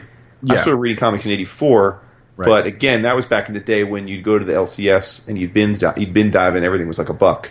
So yeah. So that was a case where, and I didn't have any other friends that read comics, but I remember buying Simonson's Thor off the shelf, and whether it was the dude at the store or some other old timer that was enamored by the fact that there was a little kid in there buying comics off the rack. Someone, schooled you there. Someone would be like, "Oh, you gotta read that stuff that came before this." Because, I think I started reading it right when, I could be wrong, but my mind tells me that the first issue I bought off the rack of Thor was that one with Curse on the cover. And I seem to remember quickly being told, like, "Oh, Simonson on Thor is killer. You gotta go back and just literally going to the back issues and buying whatever 12, 13 issues that came before that issue and catching back up and reading it." And that's how I did everything. I mean, that's how I caught up with X-Men. That's how because I remember X Factor was just getting started. Shortly after I was really getting into comics, and I had a pull list, and so that got me to go back and start, again, buying all the old X-Men issues. And I probably paid a couple bucks each for them, but I was buying Byrne Claremont issues for $2-3, which was a lot back then, but it was doable. Dude, I was a straight Image junkie, man. Like, if it had that eye on it, I was buying it. Like, I was just all over that stuff, man. Like, yeah. And again, and again, shops at that point, man, they were heavily invested in that shit, right? I mean, obviously we had a crash because of that, so they weren't really anxious to get me to go buy a dollar comic. You know what I mean? Like they wanted they wanted me to subscribe to as many of these new joints as possible. And again, you let your budget go where it goes. And at that time, there's just nobody around to be like, oh, you check out the store. Because also, if people don't remember, like that time of Marvel, like I wasn't even thinking about Marvel that much because you had the Clone Saga going on. Oh, hells yeah. You had like Marvel had bought or Malibu had bought Marvel or whatever happened. Yep. Like the weird Malibu Marvel stuff was coming out, so it was like Juggernaut and the Externals or something. I don't know. It was a bizarre time for Marvel comics. True. Like, and I don't think the Age of Apocalypse quite had happened yet at that point. But Marvel was so weird that I was just like, that's why I was just like, I'm just going to go with Image because everything was at a low number. I could get it. I understood it, and I was like a Spawn junkie. So yeah, Simonson's Store. That's a big one. Damn. Wow, that's. Whew. All right, Tap. All right. I have never read, and I don't know if I ever will. I've never read Mouse. Wow. Me neither. Oh my god! It's on my list. I have now. That's another. That one I actually feel. That one there's no excuse. Like I have it. Yeah, you got to read that. Okay, you want me to? I'll tell you why. And I don't want to take away from yours, Dap. And you can tell me why after this. But I bought the day. Like I used to be a DVD buying junkie, right? Mm-hmm. When they released Schindler's List on DVD, they released it in this big, crazy case, and it was like this super special edition, and it had all this stuff, and I bought it. And I have watched that movie 0 times since I bought it. Now, I watched the movie when it came out, right? It was a great movie, but there is never a time in my day where I feel that my head is in the space. No, I get you. Oh, no, it's a heavy movie. Yeah, so and Mouse has always been the same thing for me. Like I had it before, and I went ahead and bought the annotated like hardcover, right? Like the big annotated special edition. Yeah. And every time I always look at it, and I'm like, I don't know what it is. I can't get my head in the space to want to feel that way, Right. Yeah. So anyway, that's mine. So anyway, go ahead, David. No, it's I don't own it. I don't have it in any way, shape, or form. It's a story I'm familiar with. It's not. I respect the work involved and the story Spiegelman wanted to tell and how he presented it, and with mice versus cats, and it's probably something that should be read. It's something that is it's a story that it's one of the reasons why the medium exists, is so you can tell a story like this, but it's not it's just not something that I've ever wanted to read. I'm not like totally surprised at, because it isn't like a feel-good thing that one would seek out to read. From an academic standpoint, I'm a little surprised, just because it seems like one of those titles that's on every top 5 list ever made. Yep. But also Spiegelman, while it's not completely fair to say, essentially he was one and done in comics. I mean, again, I know that's not purely true, but I just mean, like, he had Mouse and it was drop the mic, and that's what he's known for, and so I'm not as surprised by that one as I am some of the others, frankly. Okay. I'm hella more surprised by the Simonson Thor and the X-Men. For real? Mercy. I can't even. But yeah. So all right. Well, my last one. Is I don't know if it's going to be surprising now based on how this conversation's gone, but I have never read a single issue of Usagi Yojimbo. Oh, that's kind of surprising. I own the awesome that big slipcase that came out a few years back, I think from Fantagraphics, but that reprinted all the original stuff, and I own some other trades of it. I own like probably half of the stuff, and I've always been my intention to go on a big run and read it, but I have never gotten around to it. It sits there on the shelf, and it never quite is the thing that I grab when I'm looking for something new. It never quite is at the top of the list. So That's interesting. I thought you would have dove into that. I don't think I suspect I would love it. I mean, I'm down with some anthropomorphic stories, and Sakai is like beloved by everybody. Yeah, I think yourself included. So that dude is like, we all spend a lot of time on Twitter and Facebook and blogs, and everybody, and there's just daily drama, right? And there's always something going on, and somebody's offending people or being offended, or what, you know what I mean? There's just hustle and bustle every day. And then you talk to Stan, and you realize, like, none of that is his world.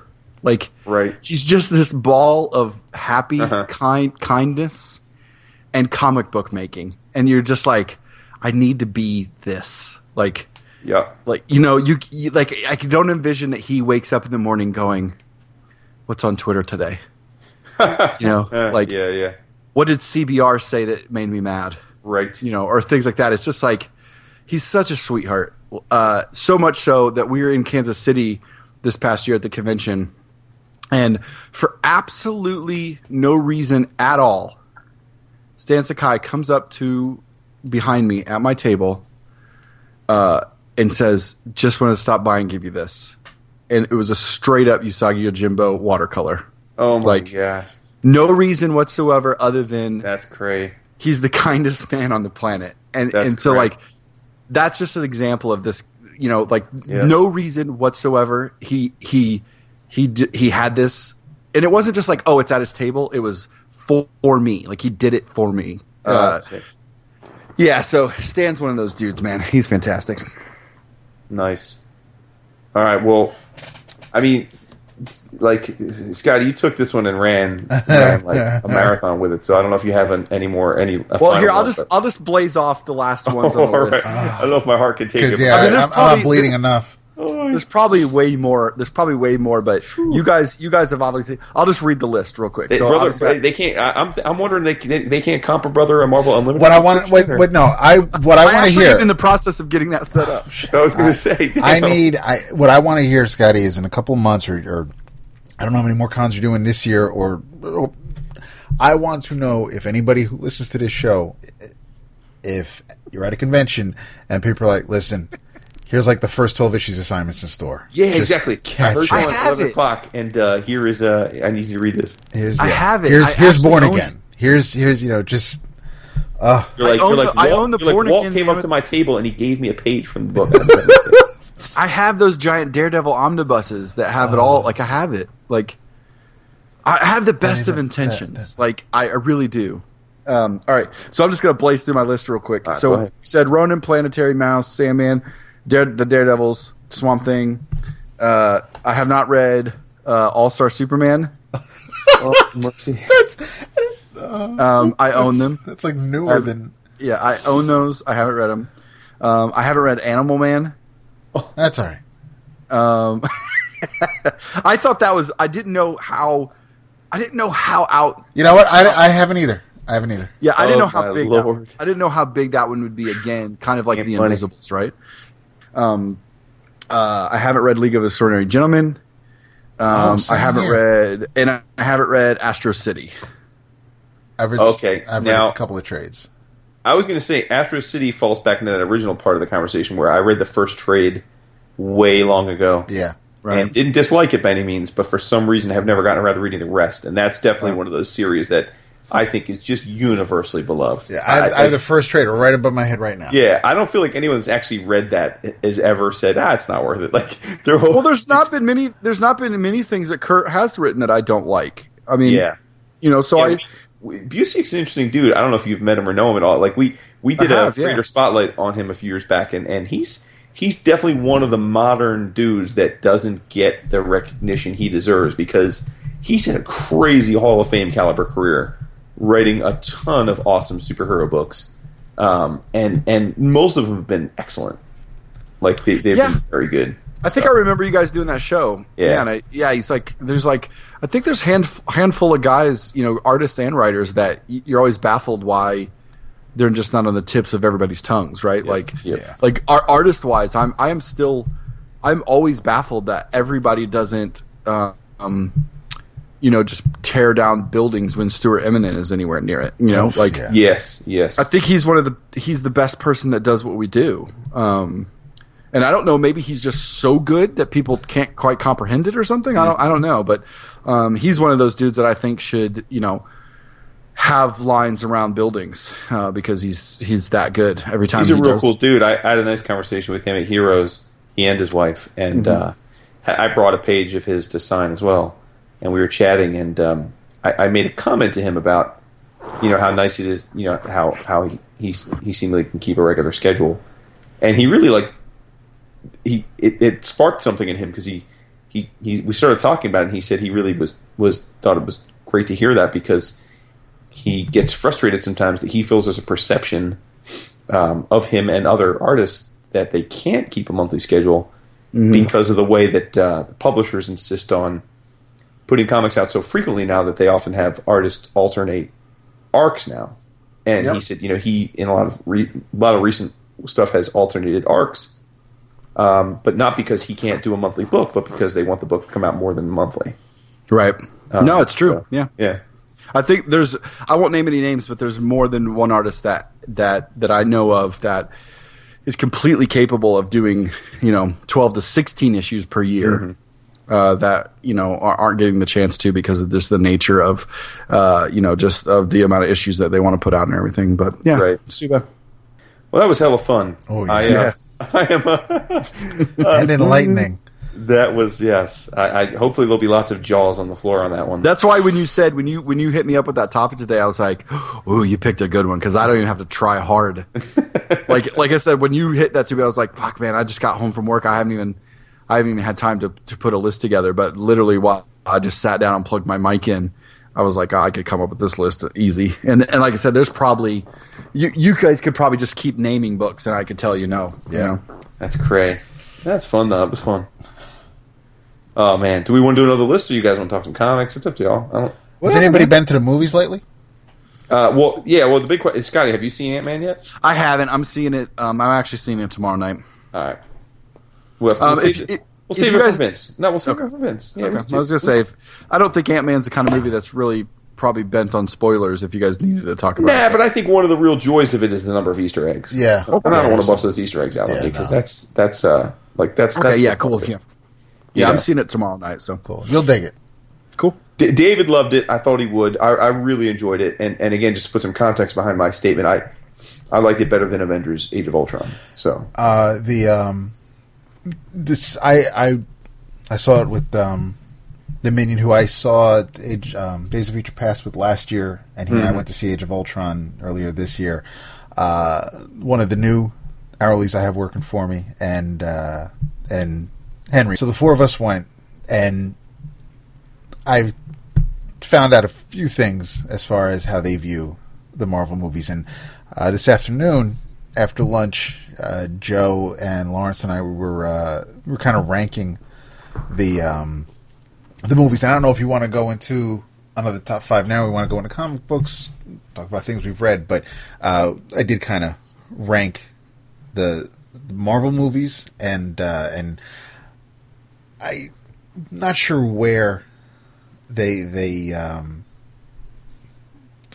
fit in with all comic book movies, whether it's Lord of Perdition or Dark Knight or anything like that. So it's and I'd be interested after Skottie sees it where it will where it falls, between the two phases. So well, if we do the top Marvel movies and then you hear my list, then maybe you can guess on where it'd land. Okay. All right, cool. I mean, I'd probably make this list up on the fly, but I don't think it'd be that difficult, so it's fine.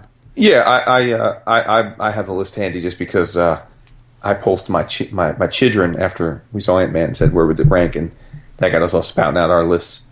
So yeah. Well, I mean, how do you want to do it? You want to do 5 up to 1, or how you want to do it? Dad? 1, 2, 3, 4, 5. Okay, yeah, no, we can do 5 to 1. All right. Number 5 for me is the first Iron Man movie. Okay. You want to give any context or just... It's based on it's the one that kicked off the cinematic universe. It kind of set the tone for where they were going, and not every Marvel movie may have hit the same beats, but that was pretty much, you kind of knew what you were getting. I mean, they cast a real life Tony Stark in the role, and it really, and the reason it's number 5, it wasn't always number 5, but the past few movies have knocked it down to number 5. I mean, it has beat other newer movies and a bunch of older ones, but no, that's for me, that's currently number 5, and that will probably go down to 6 once Civil War comes out. Okay. Respect it. Go ahead, Skottie. No, you go ahead, because this is gonna be harder for me. Okay. All right. Well, let's see then. I will. Yeah. Yep. Okay. I'm going to go with Captain America: The First Avenger. That's number 5. He's my number 5. Okay. I just. I thought it was. I love the period piece nature of it. There were tons of Easter eggs. I thought it was perfectly paced. I have a patriotic bent in general, just coming from a military family, so definitely ate it up. And it's probably the one, other than the numbers 1 and 2 on my list, that I have watched the most in terms of rewatching. So yeah. All right, so let me ask you guys this: Does do the Blade movies count? No. Mm-mm. Oh, they don't? No. Okay. Nah, son. Okay. Nope. You're out, dude. And now, are these Marvel Studio movies? Or Yeah. He was asking Marvel Studios. From Iron Man to... Okay, so no X-Men or Spidey's. Correct, yeah. Nothing Cool, that... cool. That's okay, because I don't think they were going to be in mine anyway. I'm like one of the few people on the planet that doesn't, like, bow at the feet of Spider-Man 2 as the best superhero movie. I think it's, like, super bad. Well, yeah, because I had made a list of just in general my favorite comic book adapted movies, right? Which have some overlap to this, but I'm with you on what you just said. Okay, no, wait. What's the first one? Iron Man on, or the remake of Hulk on? Oh, it's because that one kind of counts, right? The Edward Norton Hulk Edward Norton does canon. fit. Yeah, they have. That's canon. Yeah. Okay. All right. So let me. I'm just doing a quick browse, real quick. That shouldn't be on your list, by the way. So. No, shouldn't be in the top 5. No, definitely it's not. But I was just looking at timelines, real quick. Okay. So number 5 for me then would be the first Iron Man. Okay. Yeah, first Iron Man for me is number 5. Cool. For me, number 4 is number 4 for me is Ant-Man.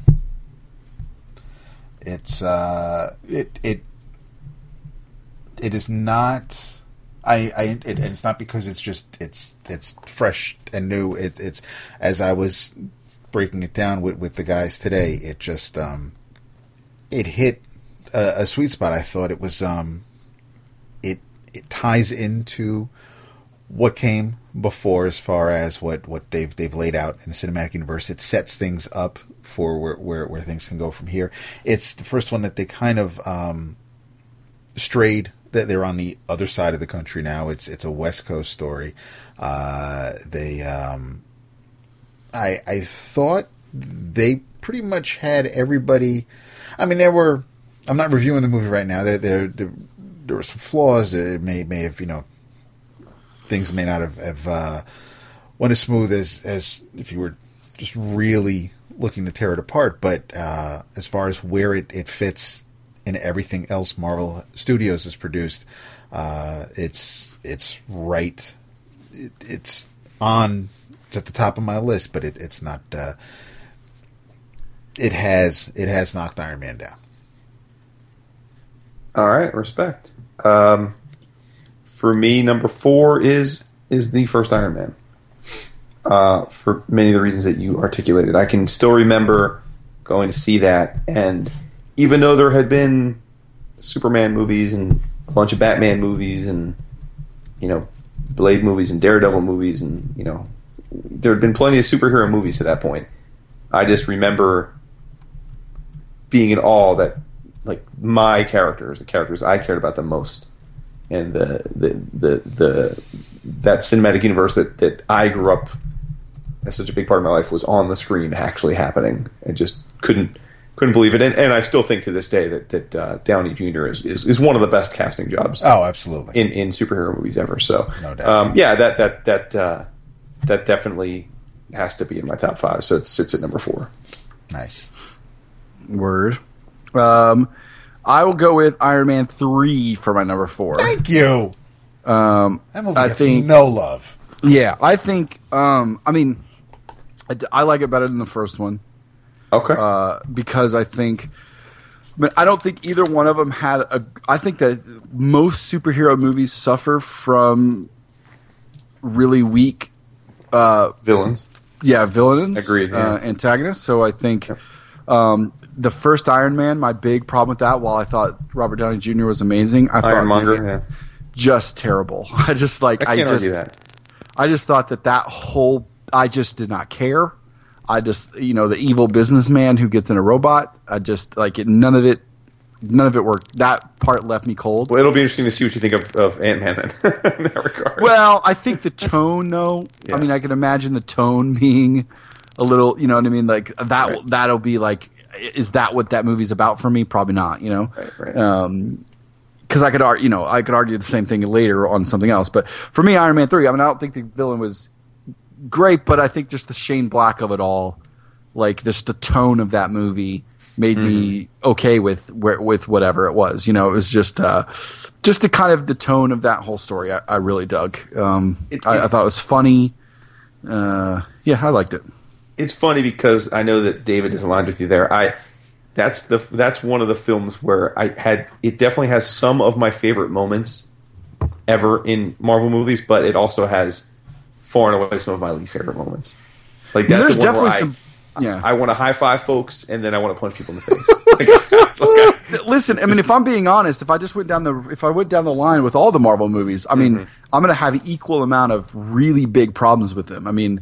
Than I do. I'm almost with all of them. So this is me being like, well, yeah. I get you. And by the way, I think I don't want to speak for you guys, but I have genuinely enjoyed every one of them, without a doubt. Yeah.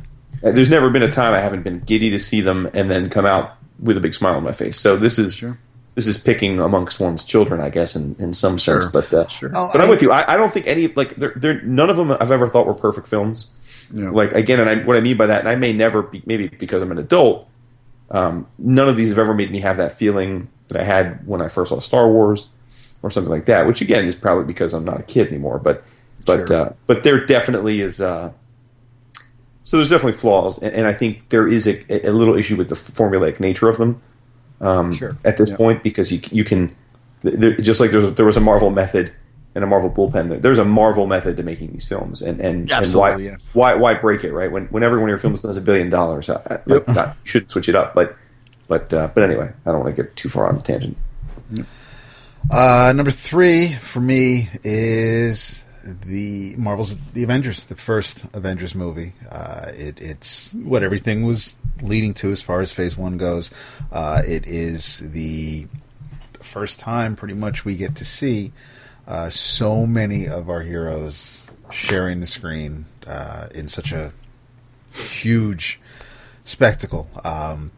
And I mean, for me, it was perfect in the sense that Loki is the reason why all these heroes got together, just like the comics. It was, I thought Ruffalo made a fantastic Banner. I like him. I think more than Norton. I thought Norton did a fine job, but I like Mark Ruffalo's version of Bruce Banner.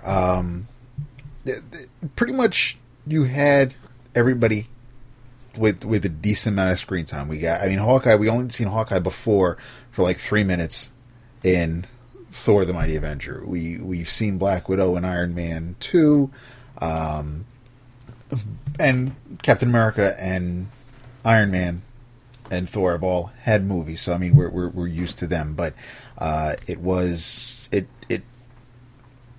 pretty big, heavy deal, and we, as far as the movies go, we lost Coulson, which was a pretty big turning point as far as the sacrifice that really put things in motion. But it was I thought it was a pretty strong movie, and there's still I'll leave it on if it's on TV. I'll just I don't care what else is on, and I always have to watch either Thor smash Loki on the floor and turn around and say puny god, or I have to see Thor sucker punch the Hulk sucker punch Thor and just knock him off the top of the beast. And when I get landed in Grand Central, it's just there are so many really cool fanboy moments for me in Avengers. No doubt. My third is Captain America: Winter Soldier. Nice. I love that film. I actually think it's one of the few Marvel films that avoid the issue that Skottie raised about the big bad not being very big or bad. And I think they do that by essentially not having a big bad. The big bad is Hydra. Yeah. It's a conspiracy, and I think that works really well. And then as a result, you get this antagonist in the Winter Soldier who I think was really well cast and a badass in his own right, but he's not put in the position of having to be this big bad that seems insurmountable. So I just thought from a storytelling standpoint, it was one of the strongest, if not the strongest, of the Marvel films in that regard. I also, of course, being a huge Falcon fan, to see Sam Wilson on screen was great. And I thought they had great chemistry together. And then, again, being, I guess, like 90% of heterosexual men in the world, Scarlett Johansson can do no wrong for me. So seeing her prominently featured as well alongside Sam and Chris Evans just was awesome. So I love that film, and again, that's one that I've watched a bunch of times since. I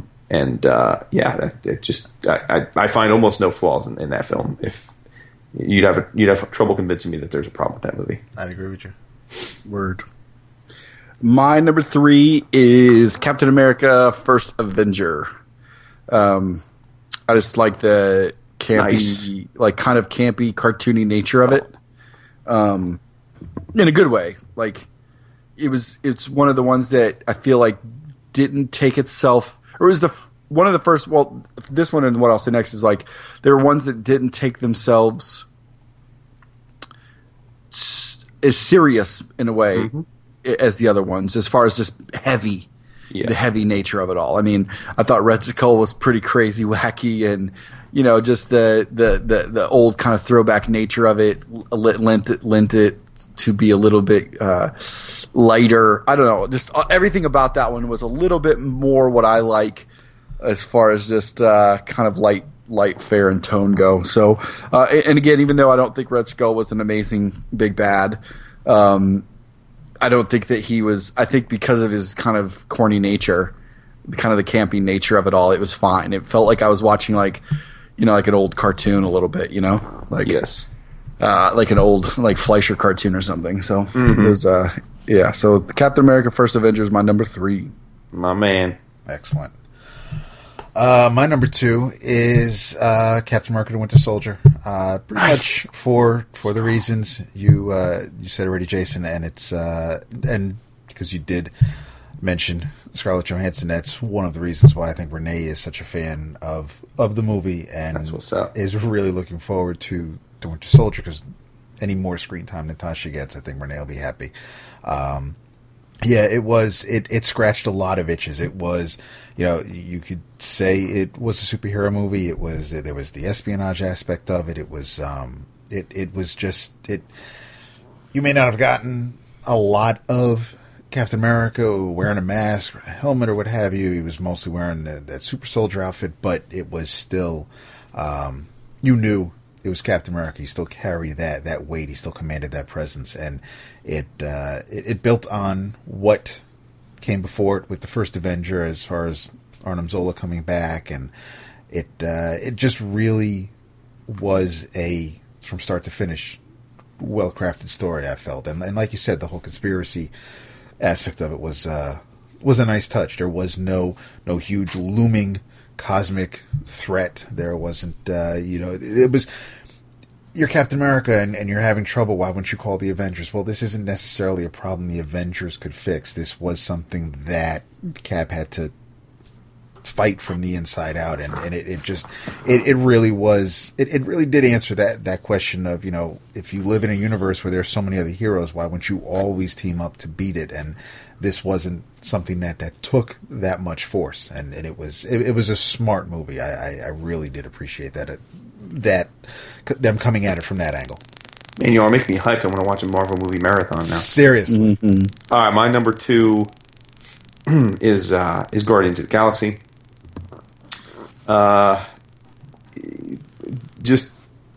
think the first real risk that Marvel took in terms of breaking the formula, right?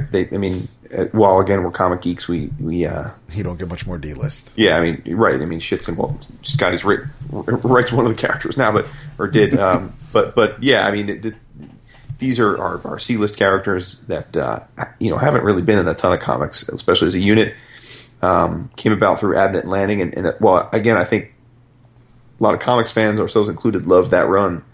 The simple fact is, Marvel canceled those books, even though they gave them a couple-year run, but they didn't really ever sell that well. So this was a big risk, right? It was a space opera, and it was funny, and was literally resplendent with characters that the average American had no idea who they were. Yep. And they also took a risk in the choice of casting Star-Lord, right? He now he's Mr. Action Star. He's the new Harrison Ford, but at the time he was a pudgy sitcom star, right? And so I just that was the film where, although I knew I would come away liking it because I dug those characters, I wouldn't have been surprised if I came out saying, "Oh boy, they finally, this one's not going to sit well," and then ended up doing. It's one of the 10 biggest films of all time. It's done well over $1 billion, and it's been a huge hit globally. And I think you mentioned, Skottie, that you appreciated the first Captain America, how it didn't take itself all that seriously. And I think this is the pinnacle of that, right? This is a movie that they just had fun with it. They weren't afraid to just be silly. Yeah. And I think we forget sometimes that one of the reasons a lot of us fell in love with comics is that they can be silly and do whatever they want. Sure, we remember fondly stuff like Watchmen or Dark Knight, which are serious, but comics are fun and silly and stupid, and they make you laugh and then smile and forget about the real world. And that's Guardians of the Galaxy was total escapist fun just from start to finish. So that's my number 2. My number 2 is the first Thor. All right, nice. Was it just called Thor? Thor, the Mighty Avenger. Was it really? Mighty Avenger. Oh, wow, okay. I liked Thor again for kind of the same reason that I liked Cap. That it was just silly a little bit when it needed to be silly, and it was grand and big, and just the nature of the fantasy elements of it all was really cool for me. And I will say that I think of all the Marvel movies, that was the one that got the villain right. And I'm not saying got it right like it matched the comic. I'm saying that was the first one, maybe for me still the only one, that felt like the villain. I could almost sympathize with him at times. Sure. You understood why he was pissed. I would agree with you. Best villain in Marvel movies so far, I think. Yeah, in that movie, because I don't think that he was great in Avengers. I thought that all the great they had done with him in Thor seemed super out of place and weird and generic mustache twirler guy in Avengers. Where in one world he was bitter and it was a family drama and he was jealous and frustrated and it kind of and that all boiled over. And then in Avengers he was do you know why I want to lead you? Because you all want to be led. You know, like it just seemed like his goal. It felt right, falling right back into that kind of like, well, the villain has to be evil because villains are evil trap. Where I thought, you know, in Thor, I just liked the whole brother idea and the, you know, he's not my dad, and just that whole, all the family stuff there. I thought was really cool. Yeah, so I just thought it was fun. It was big and grand and silly, and you know, had some funny moments. And I thought, you know, that was the first time where you're really seeing Chris Hemsworth, and you're just like, good Lord, this dude is made like he's like chiseled from some kind of situation that's not of this Feeling planet. some kind of way. Yeah, you're just like, good Lord, like, you know, like you can't tell me when you go and he went and tried, you know, when he walked out and picked up that hammer. Right. Or try to pick up that hammer, and you're just like, that's what a superhero looks like. You know what I mean? Like, oh yeah, we had. I don't feel that we'd really yet seen. You know, everybody else had suits on, and you know, you always watch a guy with, you know, once the actor gets in the suit, it's a whole different thing. But that dude walked out there in a straight sleeveless tee and picked up that hammer. And you're like, holy shit, that dude looks like a straight up superhero. Yeah. So Thor's my number 2. Kudos to Kenneth Branagh for depicting Asgard the way he did, you know, this grand place, but also was kind of quasi-technology driven, and really positioning them as though they were more like an alien, a super developed alien species than gods. It's really smart, you know, a smart decision. Yeah, and I'm assuming that was Branagh. It may have been a script, or I'm sure lots of people are involved in that process, but I credit it to Branagh since he's the one that brought the whole thing. Well, I don't know though, because if you know, I mean, if they were in that movie, they started messing with the Tesseract and everything, right? And that started to actually lead into the Galaxy Thanos stuff or whatever that we're leading to. Sure. So I would imagine that was a think tank move on Marvel's side. Again, I have no inside information on this. But if I had to sit back and just look at the planning of it all, it seems like if they knew at some point they're heading towards, you know, a Thanos situation or some sort of galaxy, you know, space situation, it seemed like that was probably much more of a Marvel plan than maybe just the directors. No, I get you. I was worried about, not really worried, but I was waiting to see how they were going to portray Volstagg, because he did not look like the balloonist, bumbling, clumsy kind of guy that he is in the comics, and I really have a hard time seeing the third Punisher dressed as Volstagg, and the Destroyer I thought was just phenomenal. To see that come to life was just beautiful. My number 1 is Jason's number 2. It's Guardians of the Galaxy. Nice. Me.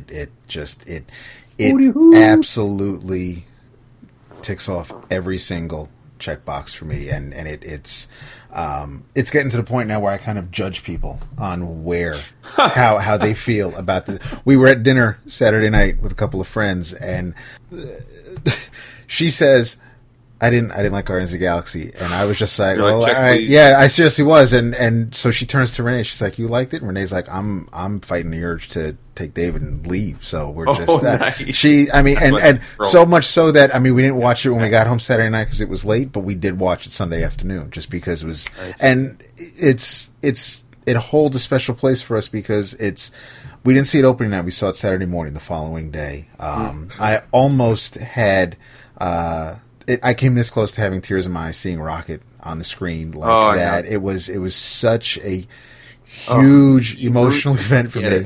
To see that happen to Groot, and Renee knows how much the movie means to me that we did watch it on our anniversary last year. So it is one of my if we get to talking about just all-time comic book movies, it's also the top of the list there. It's a bunch of characters that it was also kind of like to me, this is kind of where Phase 2 started for me, because it's with Iron Man. I mean, even my boss, when the first Iron Man movie came out, he's like, who the hell is Iron Man? You know, I mean, Tony Stark, Iron Man was not a character a lot of people knew.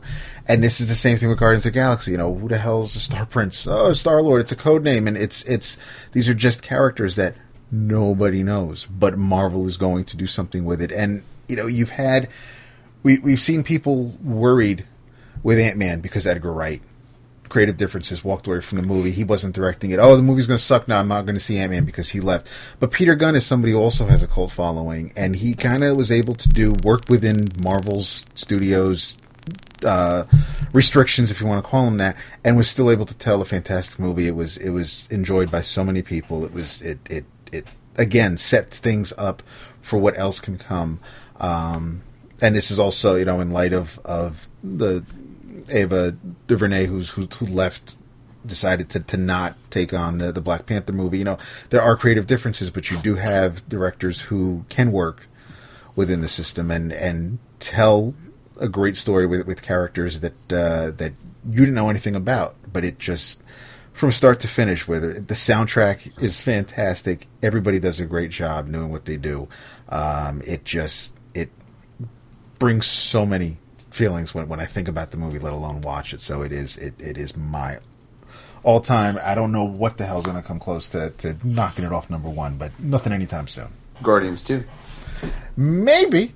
Yeah. Well, I can't. I mean, that's why it was my number 2. It's amazing. My number 1 is the original Avengers. Yeah. And I'm not going to sit here and really defend this one as being the best film of these. But for me, this is the one that I was in the movie sitting there thinking to myself, like, not that we geeks these days need validation, but I remember just sitting thinking, like, holy shit, it's actually happening. Like, yep. I'm seeing my favorite team from my favorite comic on the screen together, and they look real, and they're taking on a gigantic, like a legitimately threatening thing, like an alien, other dimensional invasion, and they're fucking destroying Manhattan, and they're all working as a team. And I just remember thinking, like, I never, ever would have thought we'd see this day. Like, because even, again, we had lots of superhero movies, but they were often constrained by budget. So you got the one hero, and you got, one or two villains. Even the X-Men movies, which came before this, which were a team, you could tell that they were budget constrained, right? I mean, that's why they only had a couple X-Men, and you rarely saw more than one or two on screen at the same time. And it just didn't even seem technologically possible. And now we have the whole fucking Avengers on screen, like, doing shit together. And I just those scenes will stick with me forever. And again, I'm not even sure I would argue, even though it's my number one, that it's the best of all the films, but like from a critical eye, but just in terms of of being able to make me feel like a little kid again, which is so rare as you get older. This did it. I mean, I just, I walked out of that movie feeling like I was 30 feet tall, just being like, this actually happened. So, yeah, it has to be my number one, and I can't see it ever getting displaced because, again, it's so rare to have that kind of feeling, that sense of giddiness that comes along. So, word. Awesome. All right, Skottie, finish this up. My number one is Ed Norton's Hulk. No. Just kidding. No, my number one is definitely Guardians as well. It was the first Marvel movie or comic book movie in general that I didn't feel like I was watching a comic book movie. Sure. Meaning, like, and maybe it's just because, the characters weren't as big as Iron Man and Thor and Captain America, but I think it was more so James Gunn's approach to it.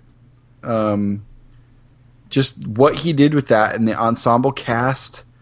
Like, I feel like, Avengers was obviously an ensemble, but to me it just did not feel it didn't gel as well as this cast did. Like, I believed that not only did this cast, like, could interact with each other, but I believed when they didn't like each other and when they did, like, they succeeded in changing my mind. Like, at first when they're together, it didn't feel like they're together because the movies told them to be together. Like, it felt like you felt when you watched, again, not in the same way, but I mean, like Star Wars, like, you never questioned when Luke and Leia and Han and all those got together. Like, the story brought them together. Right. When I watch Avengers, I'm like, well, yeah, they're together because you've been telling me they're going to be together for 5 years, you know? And now all these really famous actors now are all together. And it's cool, but I feel like I'm being manipulated a little bit as a viewer. And so it doesn't feel as genuine. I'm not feeling as genuine excitement as I was when I watched these actors come together through their own story. So it was kind of like the first true ensemble for me in the Marvel movies that really, really gelled for me. And of course, I mean, dude, I've been a Chris Pratt fan since Everwood. Like, so Didn't know he was in that. Yeah. oh, that's his start, dude. And Yeah. here's a funny thing. This shows you how funny Chris Pratt has to be in real life, because when he started on Everwood, he was the straight bully. Like, he was the jock dickhead Right. that beat up the main character. Like, so he was mean, but slowly, like as soon as the first season was passed, like they must have just given in, because Chris Pratt's such a funny dude that he instantly becomes like, they gradually just change him over to the funny doofus. So for the rest of the run of that show, he's genuinely funny on, a CW show, or it was a WB back then, I think. But yeah, he was young, and he was literally had the same kind of demeanor that he has in Parks and Rec, and it was him. He was just younger. Right. But I mean, I just remember that day that they announced that Chris Pratt was cast, and I remember people being like, "What?" Yeah. Like, everybody, like half the people were like, "This is awesome." Most people were like, "This doesn't make any sense." Like, it felt like people were reacting when remember back in the day when Jack Black was going to be Green Lantern. Oh yeah. So it was like, but I thought, I watched Parks and Rec, and he is the gem of that show. Like, he was by no means the star of that show. I wouldn't even consider him. He was, at that time, he was. I mean, you wouldn't even. He wasn't even in the cast. He was a guest starring Chris Pratt. Yeah, I mean, he was down the list on it. But every time he was on screen, you love that dude. He's hilarious. Yep. The only thing that had you baffled was like when they announced it, you're like, this dude weighs a lot of pounds. Yeah, he's gonna like, work out. Yeah, but which is fine too, because like, oh, cool, they're gonna go a different way with Star-Lord. You know what I mean? Which, hey, and I'm not dissing people. He weighs about as much as I weigh now. So, or he at the time, like the big version of him is about what I am now. So I'm definitely not speaking down. But I just thought like, whoa, that's going to be an interesting call for a superhero movie. Then the what was it? Zero Dark 30 was he? Yep.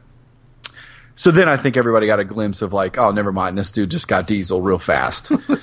And he got all cut up. But yeah, I don't know, man. I think they, like Rocket and Groot, they just killed it. Like, Groot looked amazing. The relationship between the two, they nailed it. That could have been a real disaster, like a raccoon walking around with him, that could have been a real bad move, like that could have been some Dobby from Harry Potter shit. You know what I mean? Like, and I love Harry Potter. I know, but you know what I mean? Like that could have been rough. some real bad news. And I think the thing that I came away most from it with, and I think working on the book prior to the movie coming out and not having any knowledge of the movie, I was glad that we kind of synced this up. But I loved how bright and colorful the movie was. Dude, when they're getting to nowhere, it is so goddamn pretty. It's such a beautiful movie. Yeah, like every sci-fi movie we watch is usually blue and gray and blue, or white. It's just all silvers and grays and whites and blues. Very stark, right? Very sterile. Yeah, and this was like the exact Xandar opposite. is like gorgeous. Yeah, dude. I mean, they're bright blue skin, bright red jackets. The kind of the atmosphere in space is very pinks and purples and blues and yellows, and I just thought like the colors of it were just fantastic. So for me, I thought the humor was great, the action was fun. Everything about it was just a blast, and it made me feel like I was watching a fresh movie. I wasn't watching something that was expected or you know, like, oh, well, I've seen Iron Man in comics all year. Even though Guardians of the Galaxy was going, it still looked very different than the Guardians of the Galaxy comic that had been coming out up until that point, you know? So, yeah, the Guardians of the Galaxy definitely my number one. Yeah, kudos to James Gunn. Yeah. I mean, and just the rest of my list going from best to least favorite: Avengers: Age of Ultron, Iron Man 3, Thor: The Dark World, then Thor: The Mighty Avenger, then Captain America: The First Avenger, and that's primarily because it's a period piece, and I'm not a big World War II buff. Then Iron Man 2, then Incredible Hulk. Yeah, I really disliked the second Thor. Like, I liked it because it took place mostly in Asgard and away from Earth. Yeah. That one frustrated me that I disliked it too, because that's one of the few that I got to go to the Marvel premiere. Oh, okay. Like in New York, like so the big, like the Marvel special screening for Marvel people. Yeah, red carpet.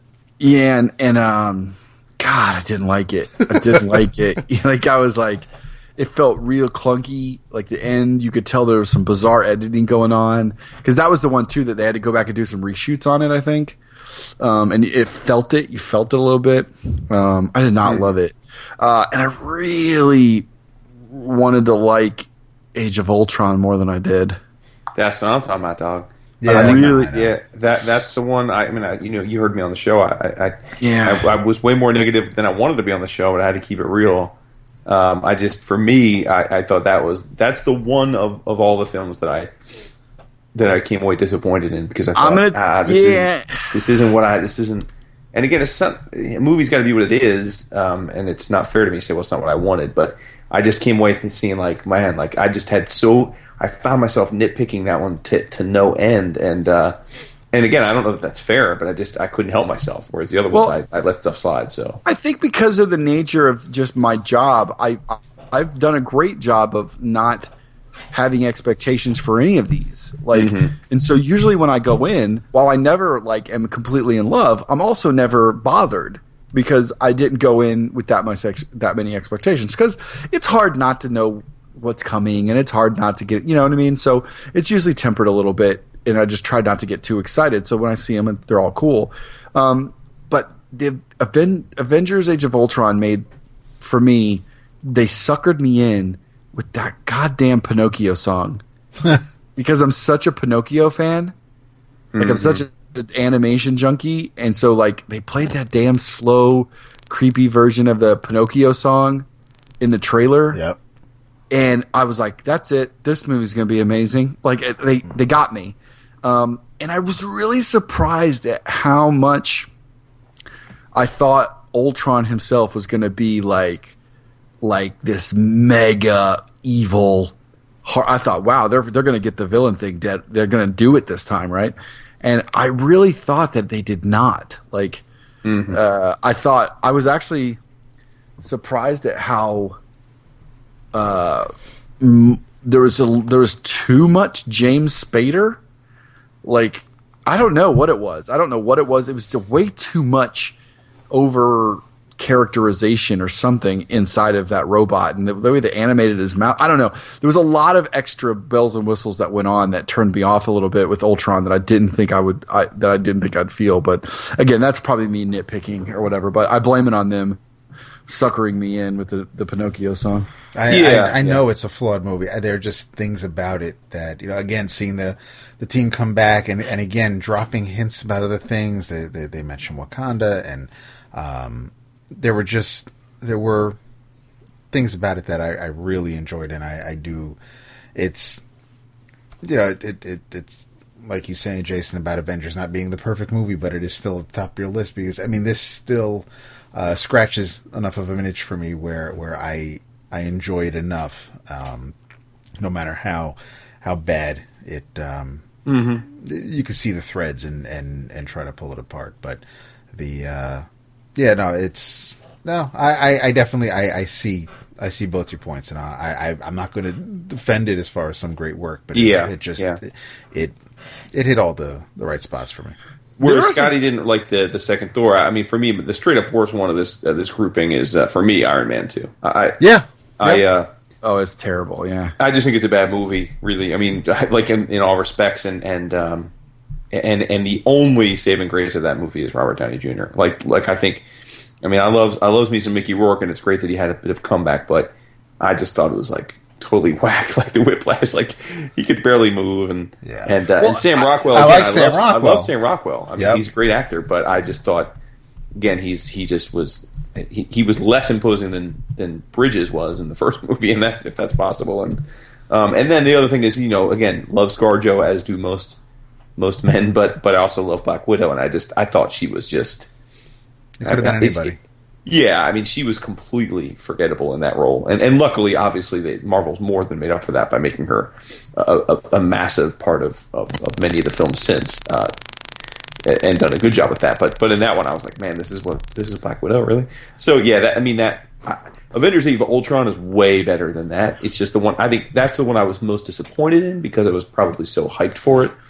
Whereas Iron Man 2, that's one I straight up don't see myself watching again. Like I can't picture when I'm looking at my DVDs or I'm looking to download a movie or put something on Netflix like that I'm going to say, oh, I need to put that joint on. Yeah. Like, listen, Jason, we all know that when our fathers are wronged and we have a little scientific knowledge, the first thing that we do is make electrified robotic whips, okay? It's true. Like, that is how I'm...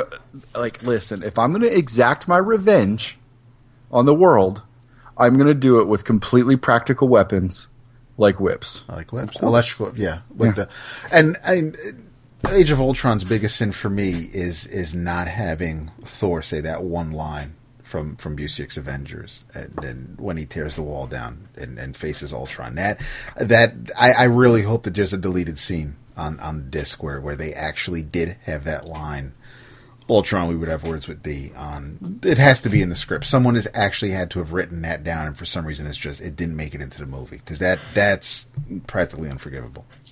I think Speaking of director's cuts, not go ahead, Skottie. Oh no, sorry, go ahead, bud. No, I was gonna, no, you go ahead. No, by all means, guess first. I was gonna say, I think on the Avengers of Age of Ultron, I'm a massive Joss Whedon fan as far as it goes with Buffy. Like, me too. I've probably watched all 7 seasons of Buffy. I mean, I honestly can't tell you how many times I've watched them through. I will often just put them on while I work, and then I will reboot them and watch them over and over the years. Mm-hmm. So I love the Whedon-esque dialogue, right? Everybody knows it's Joss's dialogue. Mm-hmm. And I think in things like Buffy, when you have a big cast of characters like that and they all kind of share the same quips and share the same tone, it made sense because they were younger. They start off in high school and go through college. And when you're that age, you and your friends do that. Like, you and your crew often will end up basically being in sync with each other on the way you talk and the quips that you do, all that kind of thing. But for me, when Age of Ultron, with all the heroes, like in their fights, it felt like they were all sharing the same tone all the time. Like, yes, I agree. And at times, I hate to say this is going to sound really bad, but like having Thor make the same sort of, sarcastic, quippy jokes in the middle of a fight as Iron Man did, or as Iron Man does, and it on down the line, it started to feel like, the same. You almost are stepping into slightly territory of like back credit card territory, where you're getting a little too aware of the one-liner punchlines, you know what I mean? Just over and over and over. And I'm fine with it with most of the characters, but if all of them share that same voice, then it becomes a little less special. Mm-hmm. And so for me in that one stuck out a little bit for me. Right. No, I'm with you there for sure. I was just going to say, because David mentioned, made a joke about a lost scene or a director's cut. Have you all heard anything about this rogue cut that's going around? Just that it's the version that should have been shown in the theaters. That's all I heard. So I got to get this. It's actually on sale. So. You can buy it in the stores. I saw it. It was at Target with the kids getting. Is it actually called the Rogue Cut? Yeah, it's called the Rogue Cut, and it's on the cover they call it the Rogue Cut. Yeah. It's X-Men: Days of Future Past, the Rogue Cut. It's Like got a red cover. It's available for sale. Like I know it was at Target. Well, so what did they cut her for? I didn't follow that much. Well, I don't know exactly. That's what I'm saying. Like I mean, I just kind of just started hearing about this, and then I thought, well, I mean, I like the movie well enough, but I'd be down with an even more improved version of the movie. So, so before we go, quick hits because I don't want to go, but I'm just going to throw just off the cuff, best and worst X-Men movie, and that you can include the Wolverines and all that. You can. We'd have to. Well, it's hard. I mean, it's hard to even conclude the first Wolverine movie because it's so bad. It is. What would that be your worst? I don't know. I don't know. You know what's funny is I think maybe the first time I was on 11 O'Clock Comics, I feel like I just came out of watching that movie. Oh, Origins Wolverine? I feel like I am almost certain. That was 6 years ago, so it's possible. Yeah, I think that's the first time I came on the show. And I do remember feeling like, while I thought this movie was really bad, it was the closest movie to feeling like what most comic books probably read like. Like, you know what I mean? And I'm not talking about the big time comics. I'm talking about a comic book that basically is just a character running around and meeting guest stars. Right. Right? Like, you know what I mean? Like, there wasn't a thing. It was just like, let's have action scenes and guest stars. But, okay, the worst X-Men movie for me, I don't know. Like, I think the first one is pretty bad. Like, I know everybody likes. I know the Toad is horrible. Sabretooth is horrible. I'm not going to argue with you, bro. Taylor. I think the first one is. I think the first one's bad, and I got to be honest with you. Bryan Singer to me is one of the most overrated. Like, I can't figure it out. Directors, I can't figure it out. Like the Jack the Giant Slayer movie is so bad. Like, I thought I just like when I heard I loved X-Men First Class, and when I heard he was coming back, I was like, oh damn it! Like, I was and then now after seeing these Apocalypse images, I'm like, oh, I can't, dude. We can't. How, dude? How? I've been waiting for Jason to. When he first posted a picture of Apocalypse, Psylocke, and Storm, I'm like, yeah, I'm not feeling that. Apocalypse. He's like, wait, that's not Archangel.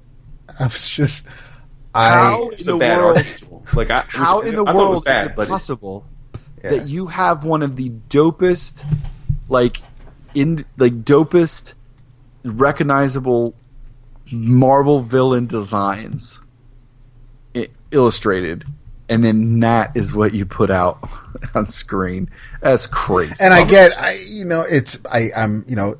it'll look different in lighting. It's a publicity still, and we're not seeing anything in action. I'm sure they'll spice it up when the time comes. But I mean, if that's your first impression, it's like, here's your first look of the X-Men on stage. I'm not wowed. Well, they have the visual on the cover too, so it's like it's not like they're going to CG in the lips or anything. Like, I don't know, man. I've seen a couple people go in and do a quick Photoshop job where they just they buffed up the arms a little bit, and they didn't change. And then they went in and photoshopped in like the lip design. Yeah, and you're like, oh, there it is. Look how easy that was. Like, there he is. But man, but yeah, I will go back to X-Men 1 as my least favorite because even though I think Origins is terrible, it still was. I think it was so stupid and aware of itself that I'm kind of okay with that more than I was X-Men 1 because like the fact that they took Sabretooth and just turned him into such a dumb dog henchman, like. Because at that, Sabretooth is like a hard motherfucker, right? Like I think they got him way more right in Origins, even though I think that movie's terrible. Yeah. Like, you still felt like he had a purpose and he had a mind. Like, the fact that he was just like a dumb, mindless henchman was crazy to me. There was no indication that there was a relationship between Creed and Logan in the first X-Men movie. And best? Best X-Men movie? Yeah. Probably for me is I think it's X-Men Days of Future Past, not Days of Future Past, X-Men First Class. But I actually really liked the Wolverine. Me too. I think I liked the Wolverine too. And I think I don't. If only January Jones wasn't in First Class. Yeah, this is gonna. I actually wrote her down on one of those other 5 lists that you put down, but as one of the worst cast. But you know what? I'm going to go with. I actually am going to err on the side of the Wolverine, if only because when you watch that, you feel like you're watching a movie and not watching, a movie that's going to continue. Like. Yeah, that'd be my number 2 for sure. I did dig that movie, and frankly, if they just cast some women who like to eat a sandwich every now and then, that's what I'm saying. It probably would have been number 1. Those women were all skinny as motherfuckers up in there. Yeah, I enjoyed most of the movie until I thought Magneto was super dope. Oh, in First Class?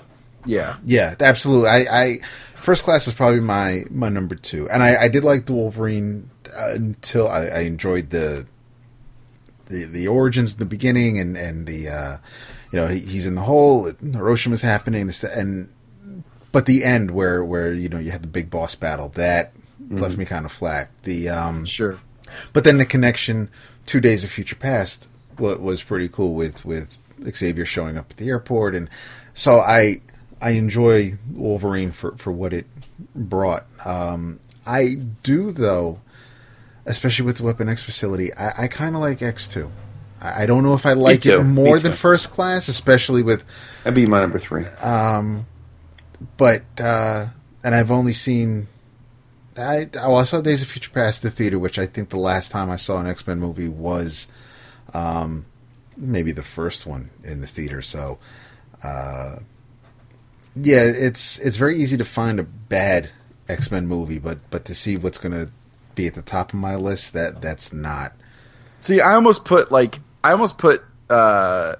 put Future Past above X2 for me because I feel like at least 75% of that movie, he's just trying to recapture what we all loved about First Class, which is the retro aspect of it all. Yes. Because I think the future parts of it were bad Singer X-Men stuff. Actually, you know what? No, I'd put Future Past above him because it reset everything at the end.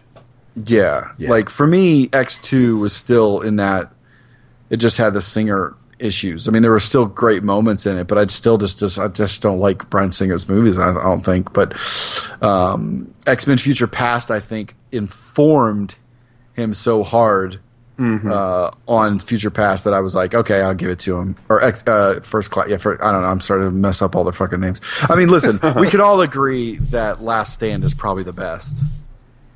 Right? That's okay.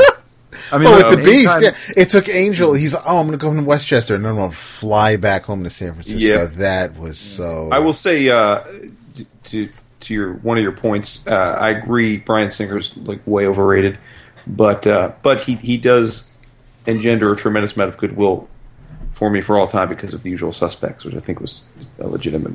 Awesome movie, but that is a good movie. But again, he's done a lot of movies since then, and so it's right. But I'm not a huge movie historian, and I'd love somebody who maybe is to tell me is somebody else responsible for why we all love that movie. Like, you know what I mean? Was somebody else? Yeah, like, I get you. Was the screenwriter or somebody else like super involved that made that great? Because I have a hard time believing that we all like. I love that movie as well. And then I honestly don't think I've liked another one of his movies. And I agree. And it's not like I'm going, I don't like him, so I just don't. I've given every movie a chance. I mean, Superman Returns.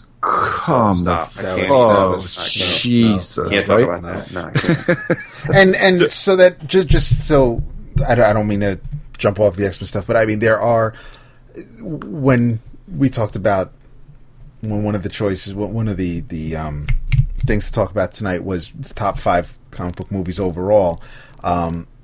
My list does include I have Superman and Batman Begins. The first Superman movie, Christopher Reeve Superman movie, and Batman Begins are on my top 5, along with Blade, the Andrew Garfield Amazing Spider-Man, the first one, and Guardians of the Galaxy number 1 again. But I do enjoy. I mean, Road to Perdition's on there somewhere. I still haven't seen History of Violence. So I mean, there are a lot of comic book movies that I've enjoyed. And Superman may be dated, but it's still a movie that I can sit down and watch. And I love Superman 2, but there are some corny things happening in that there's just a little bit more of an emotional impact for Superman for me. And Batman Begins is, for me, the best of the trilogy, and is a fantastic origin story, and it's a really solid standalone movie too, even if they didn't continue the series. But so I just wanted to give some love to the other guys as well. For sure. That's cool. So on my X-Men front, just hot take for you. I think Ian McKellen is a phenomenal actor. True. Awesome but he was a terrible choice for Magneto. He's just too skinny and old. I know Magneto. He is old. I know he would be old if you wanted to kind of get it real, but Magneto has always been. While one could argue his power set doesn't require him to be physically imposing, 95% of the time in the comics he was drawn as a very physically fit, powerful person. Yeah, agreed. And so listen again, McKellen. He acted his ass off. I have no problem with the way he acted the part, but I just didn't think he ever looked the part. And you're right. I mean, the rest of that first X-Men cast was just jank.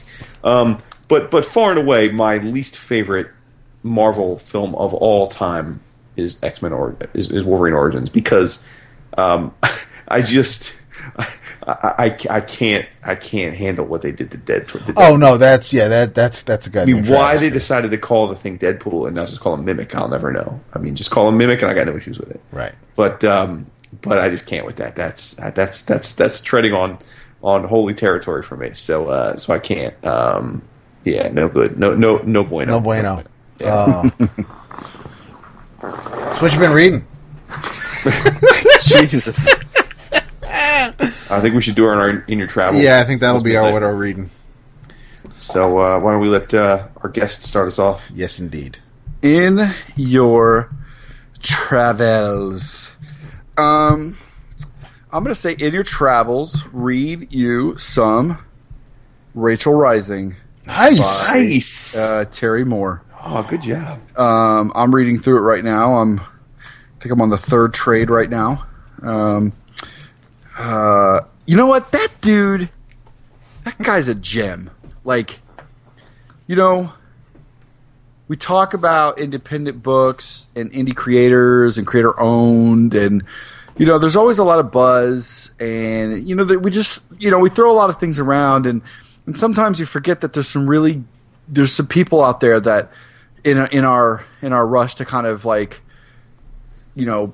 push people up or whatever. I think that he's a guy who is such a great example of somebody who's been out there just chopping away forever, like doing it all himself. He doesn't even go through. He's not even he's not an Image. He's not a Dark Horse. He's not an IDW. He just self-publishes, all his books out there, self-publishing, and his stuff, his work is of the highest caliber on that front. Like, no doubt. Because usually when you hear somebody's like, oh, they self-publish, you're like, okay, I need to get my mind ready for that kind of book, right? Like if I decide to go self-publish, I'm probably going to take out the kind of book that is really going to be me stepping outside boundaries, and that way, because I'm like, well, if I'm not going to do a publisher, let's really push it, and that's where you kind of get your head in for some of the kind of outside the box thinkers, which are great.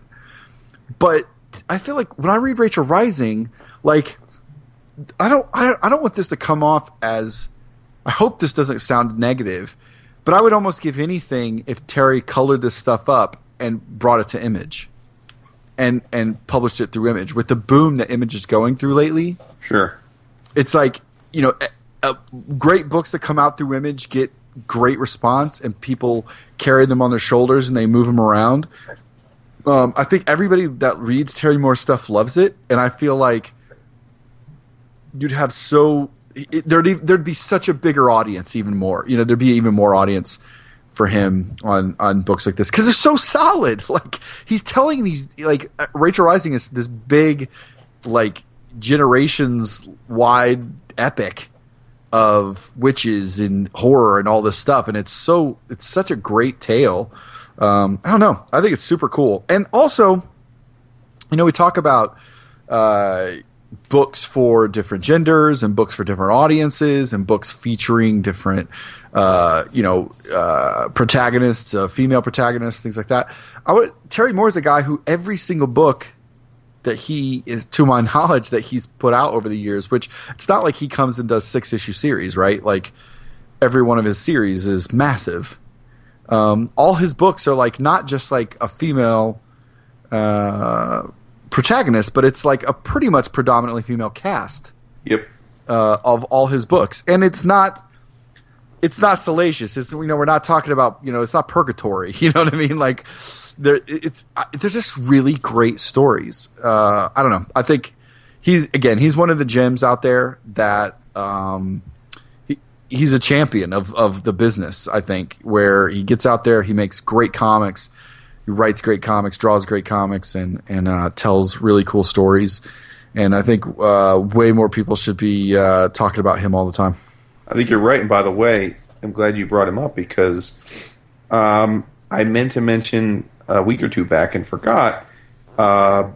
Terry signed a deal with Mark Waid's Thrillbent, and starting back 2 weeks ago, so we're third week into it, they are serializing Strangers in Paradise, which is Terry's magnum opus, and they're putting an issue per week up on Thrillbent for Thrillbent subscribers.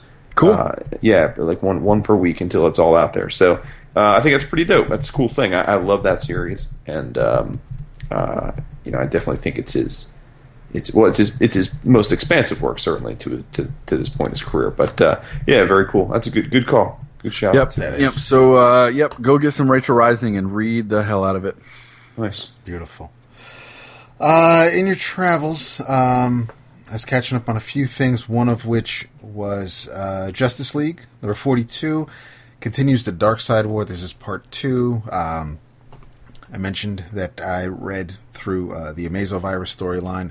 Then we had the issue that kind of let us know that all the multiverses, all the stories that you read pre-New 52 have happened. They do all exist together. This continues with 41, where that left off with Apocalypse and Darkseid coming, and the Anti-Monitor trying to reclaim his chair that Metron is sitting in. But it's the art is just the part that slays me. Jason Fabak is just he's a beast. It is phenomenally illustrated, written by Jeff Johns. It looks amazing, and you've got everybody in it. Steppenwolf is here. Desaad is here with this skin hanging off, looking like Jonah Hex. There's Mr. Miracle. There's a fight between. Well, it's a short fight, but Wonder Woman tries to take on the Anti-Monitor, and the last page is something you could probably have expected. It is something that you would see coming, knowing this character, but it's still pretty heavy thing, especially to leave off at. So I'm really looking forward to 43 to see where they go from here. But there's a showdown somewhat between Metron and Green Lantern, because there was the New Gods War, if you want to call it that took place in Green Lantern, crossover with that. So there's some beef between Green Lantern and Metron, which the rest of the Justice League gets involved in, and that leads us to the last page, which, like I said, is not surprising, but still makes you wonder where we're going from here, where the next issue is going to kick off from. So check out the current volume of Justice League. That's the Jeff Johns written. I have no idea what other. I doubt I'll read it, but I haven't read the Brian Hitch. That's Justice League of America, I think. But just the Justice League, the one that's been running since the New 52. That's what I'm talking about. Nice. Sweet. In your travels, give my cousin's book a read. Brian Wood, The Massive. It just the fifth and final trade came out last month. The series ended late last year, but the trade took a while to come out. It's by Dark Horse, and I don't want to shortchange the artists involved, but there were several. So Brian Wood was the writer of the whole thing, but the primary artist, the one I think deserves the majority of the credit, is Gary Brown, friend of the show, listener of the show. What's up, Gary? He drew at least 60% of the book, including the entirety of the final arc. Also, Daniel Zejels, I think I'm saying his name right, but it's spelled Danigel, but I think it's Daniel Zejels. He did a bunch of issues. Our buddy Declan did a fill-in issue. Christian Donaldson did the first arc. But all very quality artists. So the arts, each of those guys has a distinctive style, but I think all high quality throughout the book. But it's a 30-issue self-contained work that has a beginning, middle, and end, and it's super captivating and super timely. If you're familiar with Brian's creator-owned stuff, he is often rather political in his personal work, and this is no different. The conceit is essentially that man is paying the price for the way with which we have ransacked and strip mined the world. So we've basically gone too far, and it leads to a series of catastrophic environmental disasters, which essentially turn the world upside down. And society as we knew it ceases to exist. And the namesake refers to a large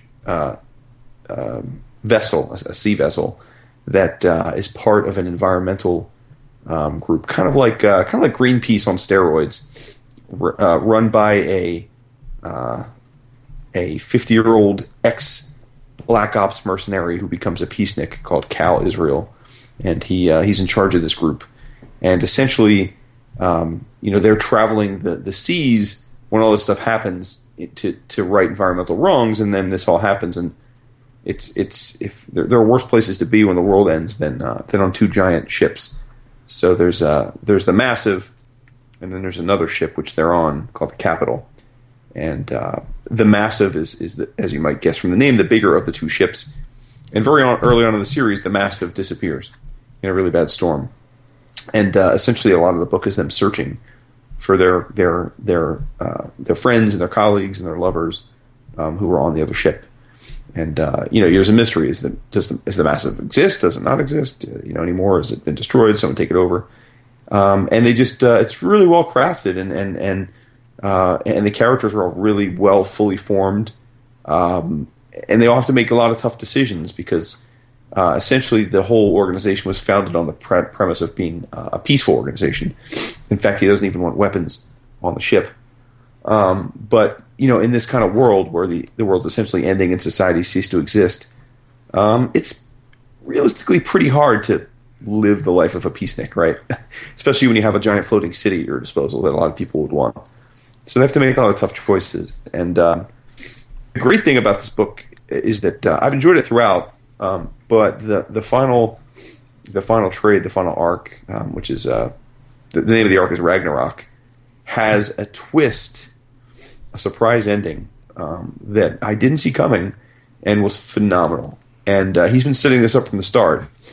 And, in today's day and age, especially with internet spoilers and all that sort of thing, it's hard, I think, to be legit surprised by a twist. And he managed to pull it off.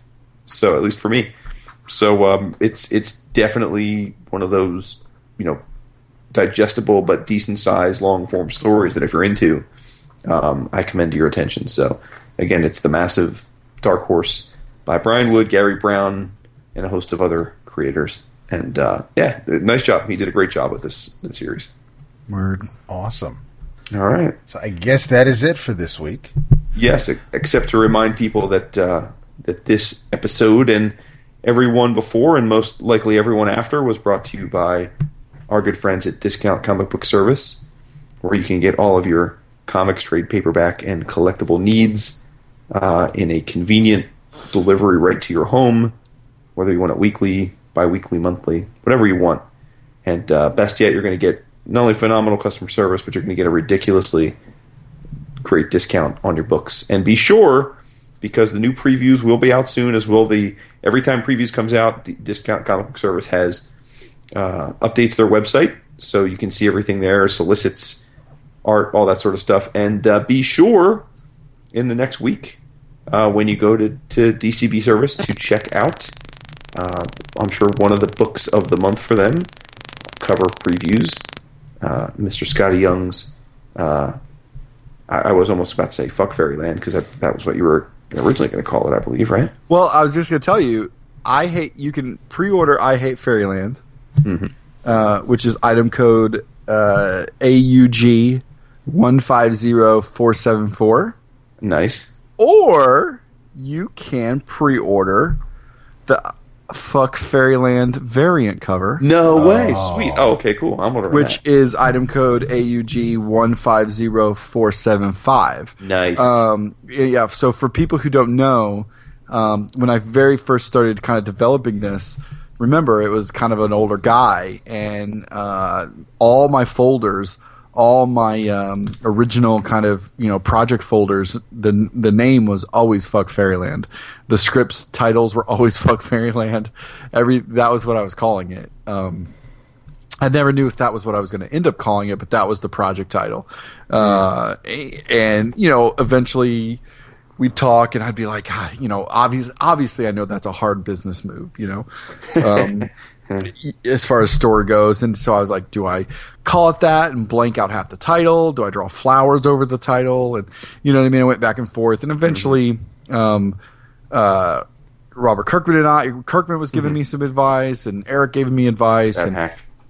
Yeah, so sooner or later we were like, all right, well, it's probably the best bet just to go "I Hate Fairyland," and then we announced it. We announced it at the Image Expo, and we told everybody on the stage that same thing. Like, oh yeah, well, when I first started, Eric Stevenson was like, well, you've been working on it long enough that it used to have a different name, and I was like, yeah, I called it "Fuck Fairyland," and the crowd kind of got excited and laughed, and then later at the reception that night after the expo, retailers started coming up asking could they get a "Fuck Fairyland" variant. Nice. We were like, so Eric and I were kind of like, why were we trying to fret over which one to call it? We could just call it both. So so "I Hate Fairyland's the main, the regular series title. And there is a "Fuck Fairyland" variant for the stores or people who do want it. The interior is still inferred cussing, I'm still keeping it, like there's definitely a lot of hyper violence and cartoon violence in the book, but it'll be a lot of like hugger fluffers and what the fluffs and things like that in there. So, you could definitely go pre-order those two, and hopefully everybody goes and pre-orders so I can make this thing a bunch of volumes and have a lot of fun. Respect. Nice. Well, thanks for being aboard, sir. Yeah, it was a blast, man. Appreciate it. And good luck in the coming weeks with not only your creative baby, but also your new biological baby. The real baby. Yeah, I know they're coming. Real. Yeah, they're eerily around the same time. So shit's about ready to get real on all fronts. For real.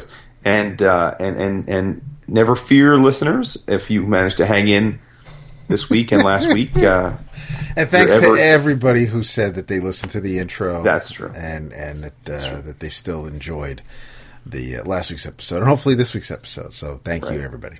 But for those that didn't, your ever-loving regular producer will be back next week for another long stretch of episodes.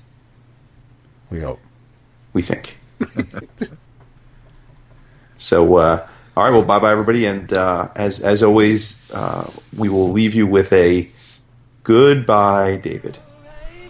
Goodbye, David.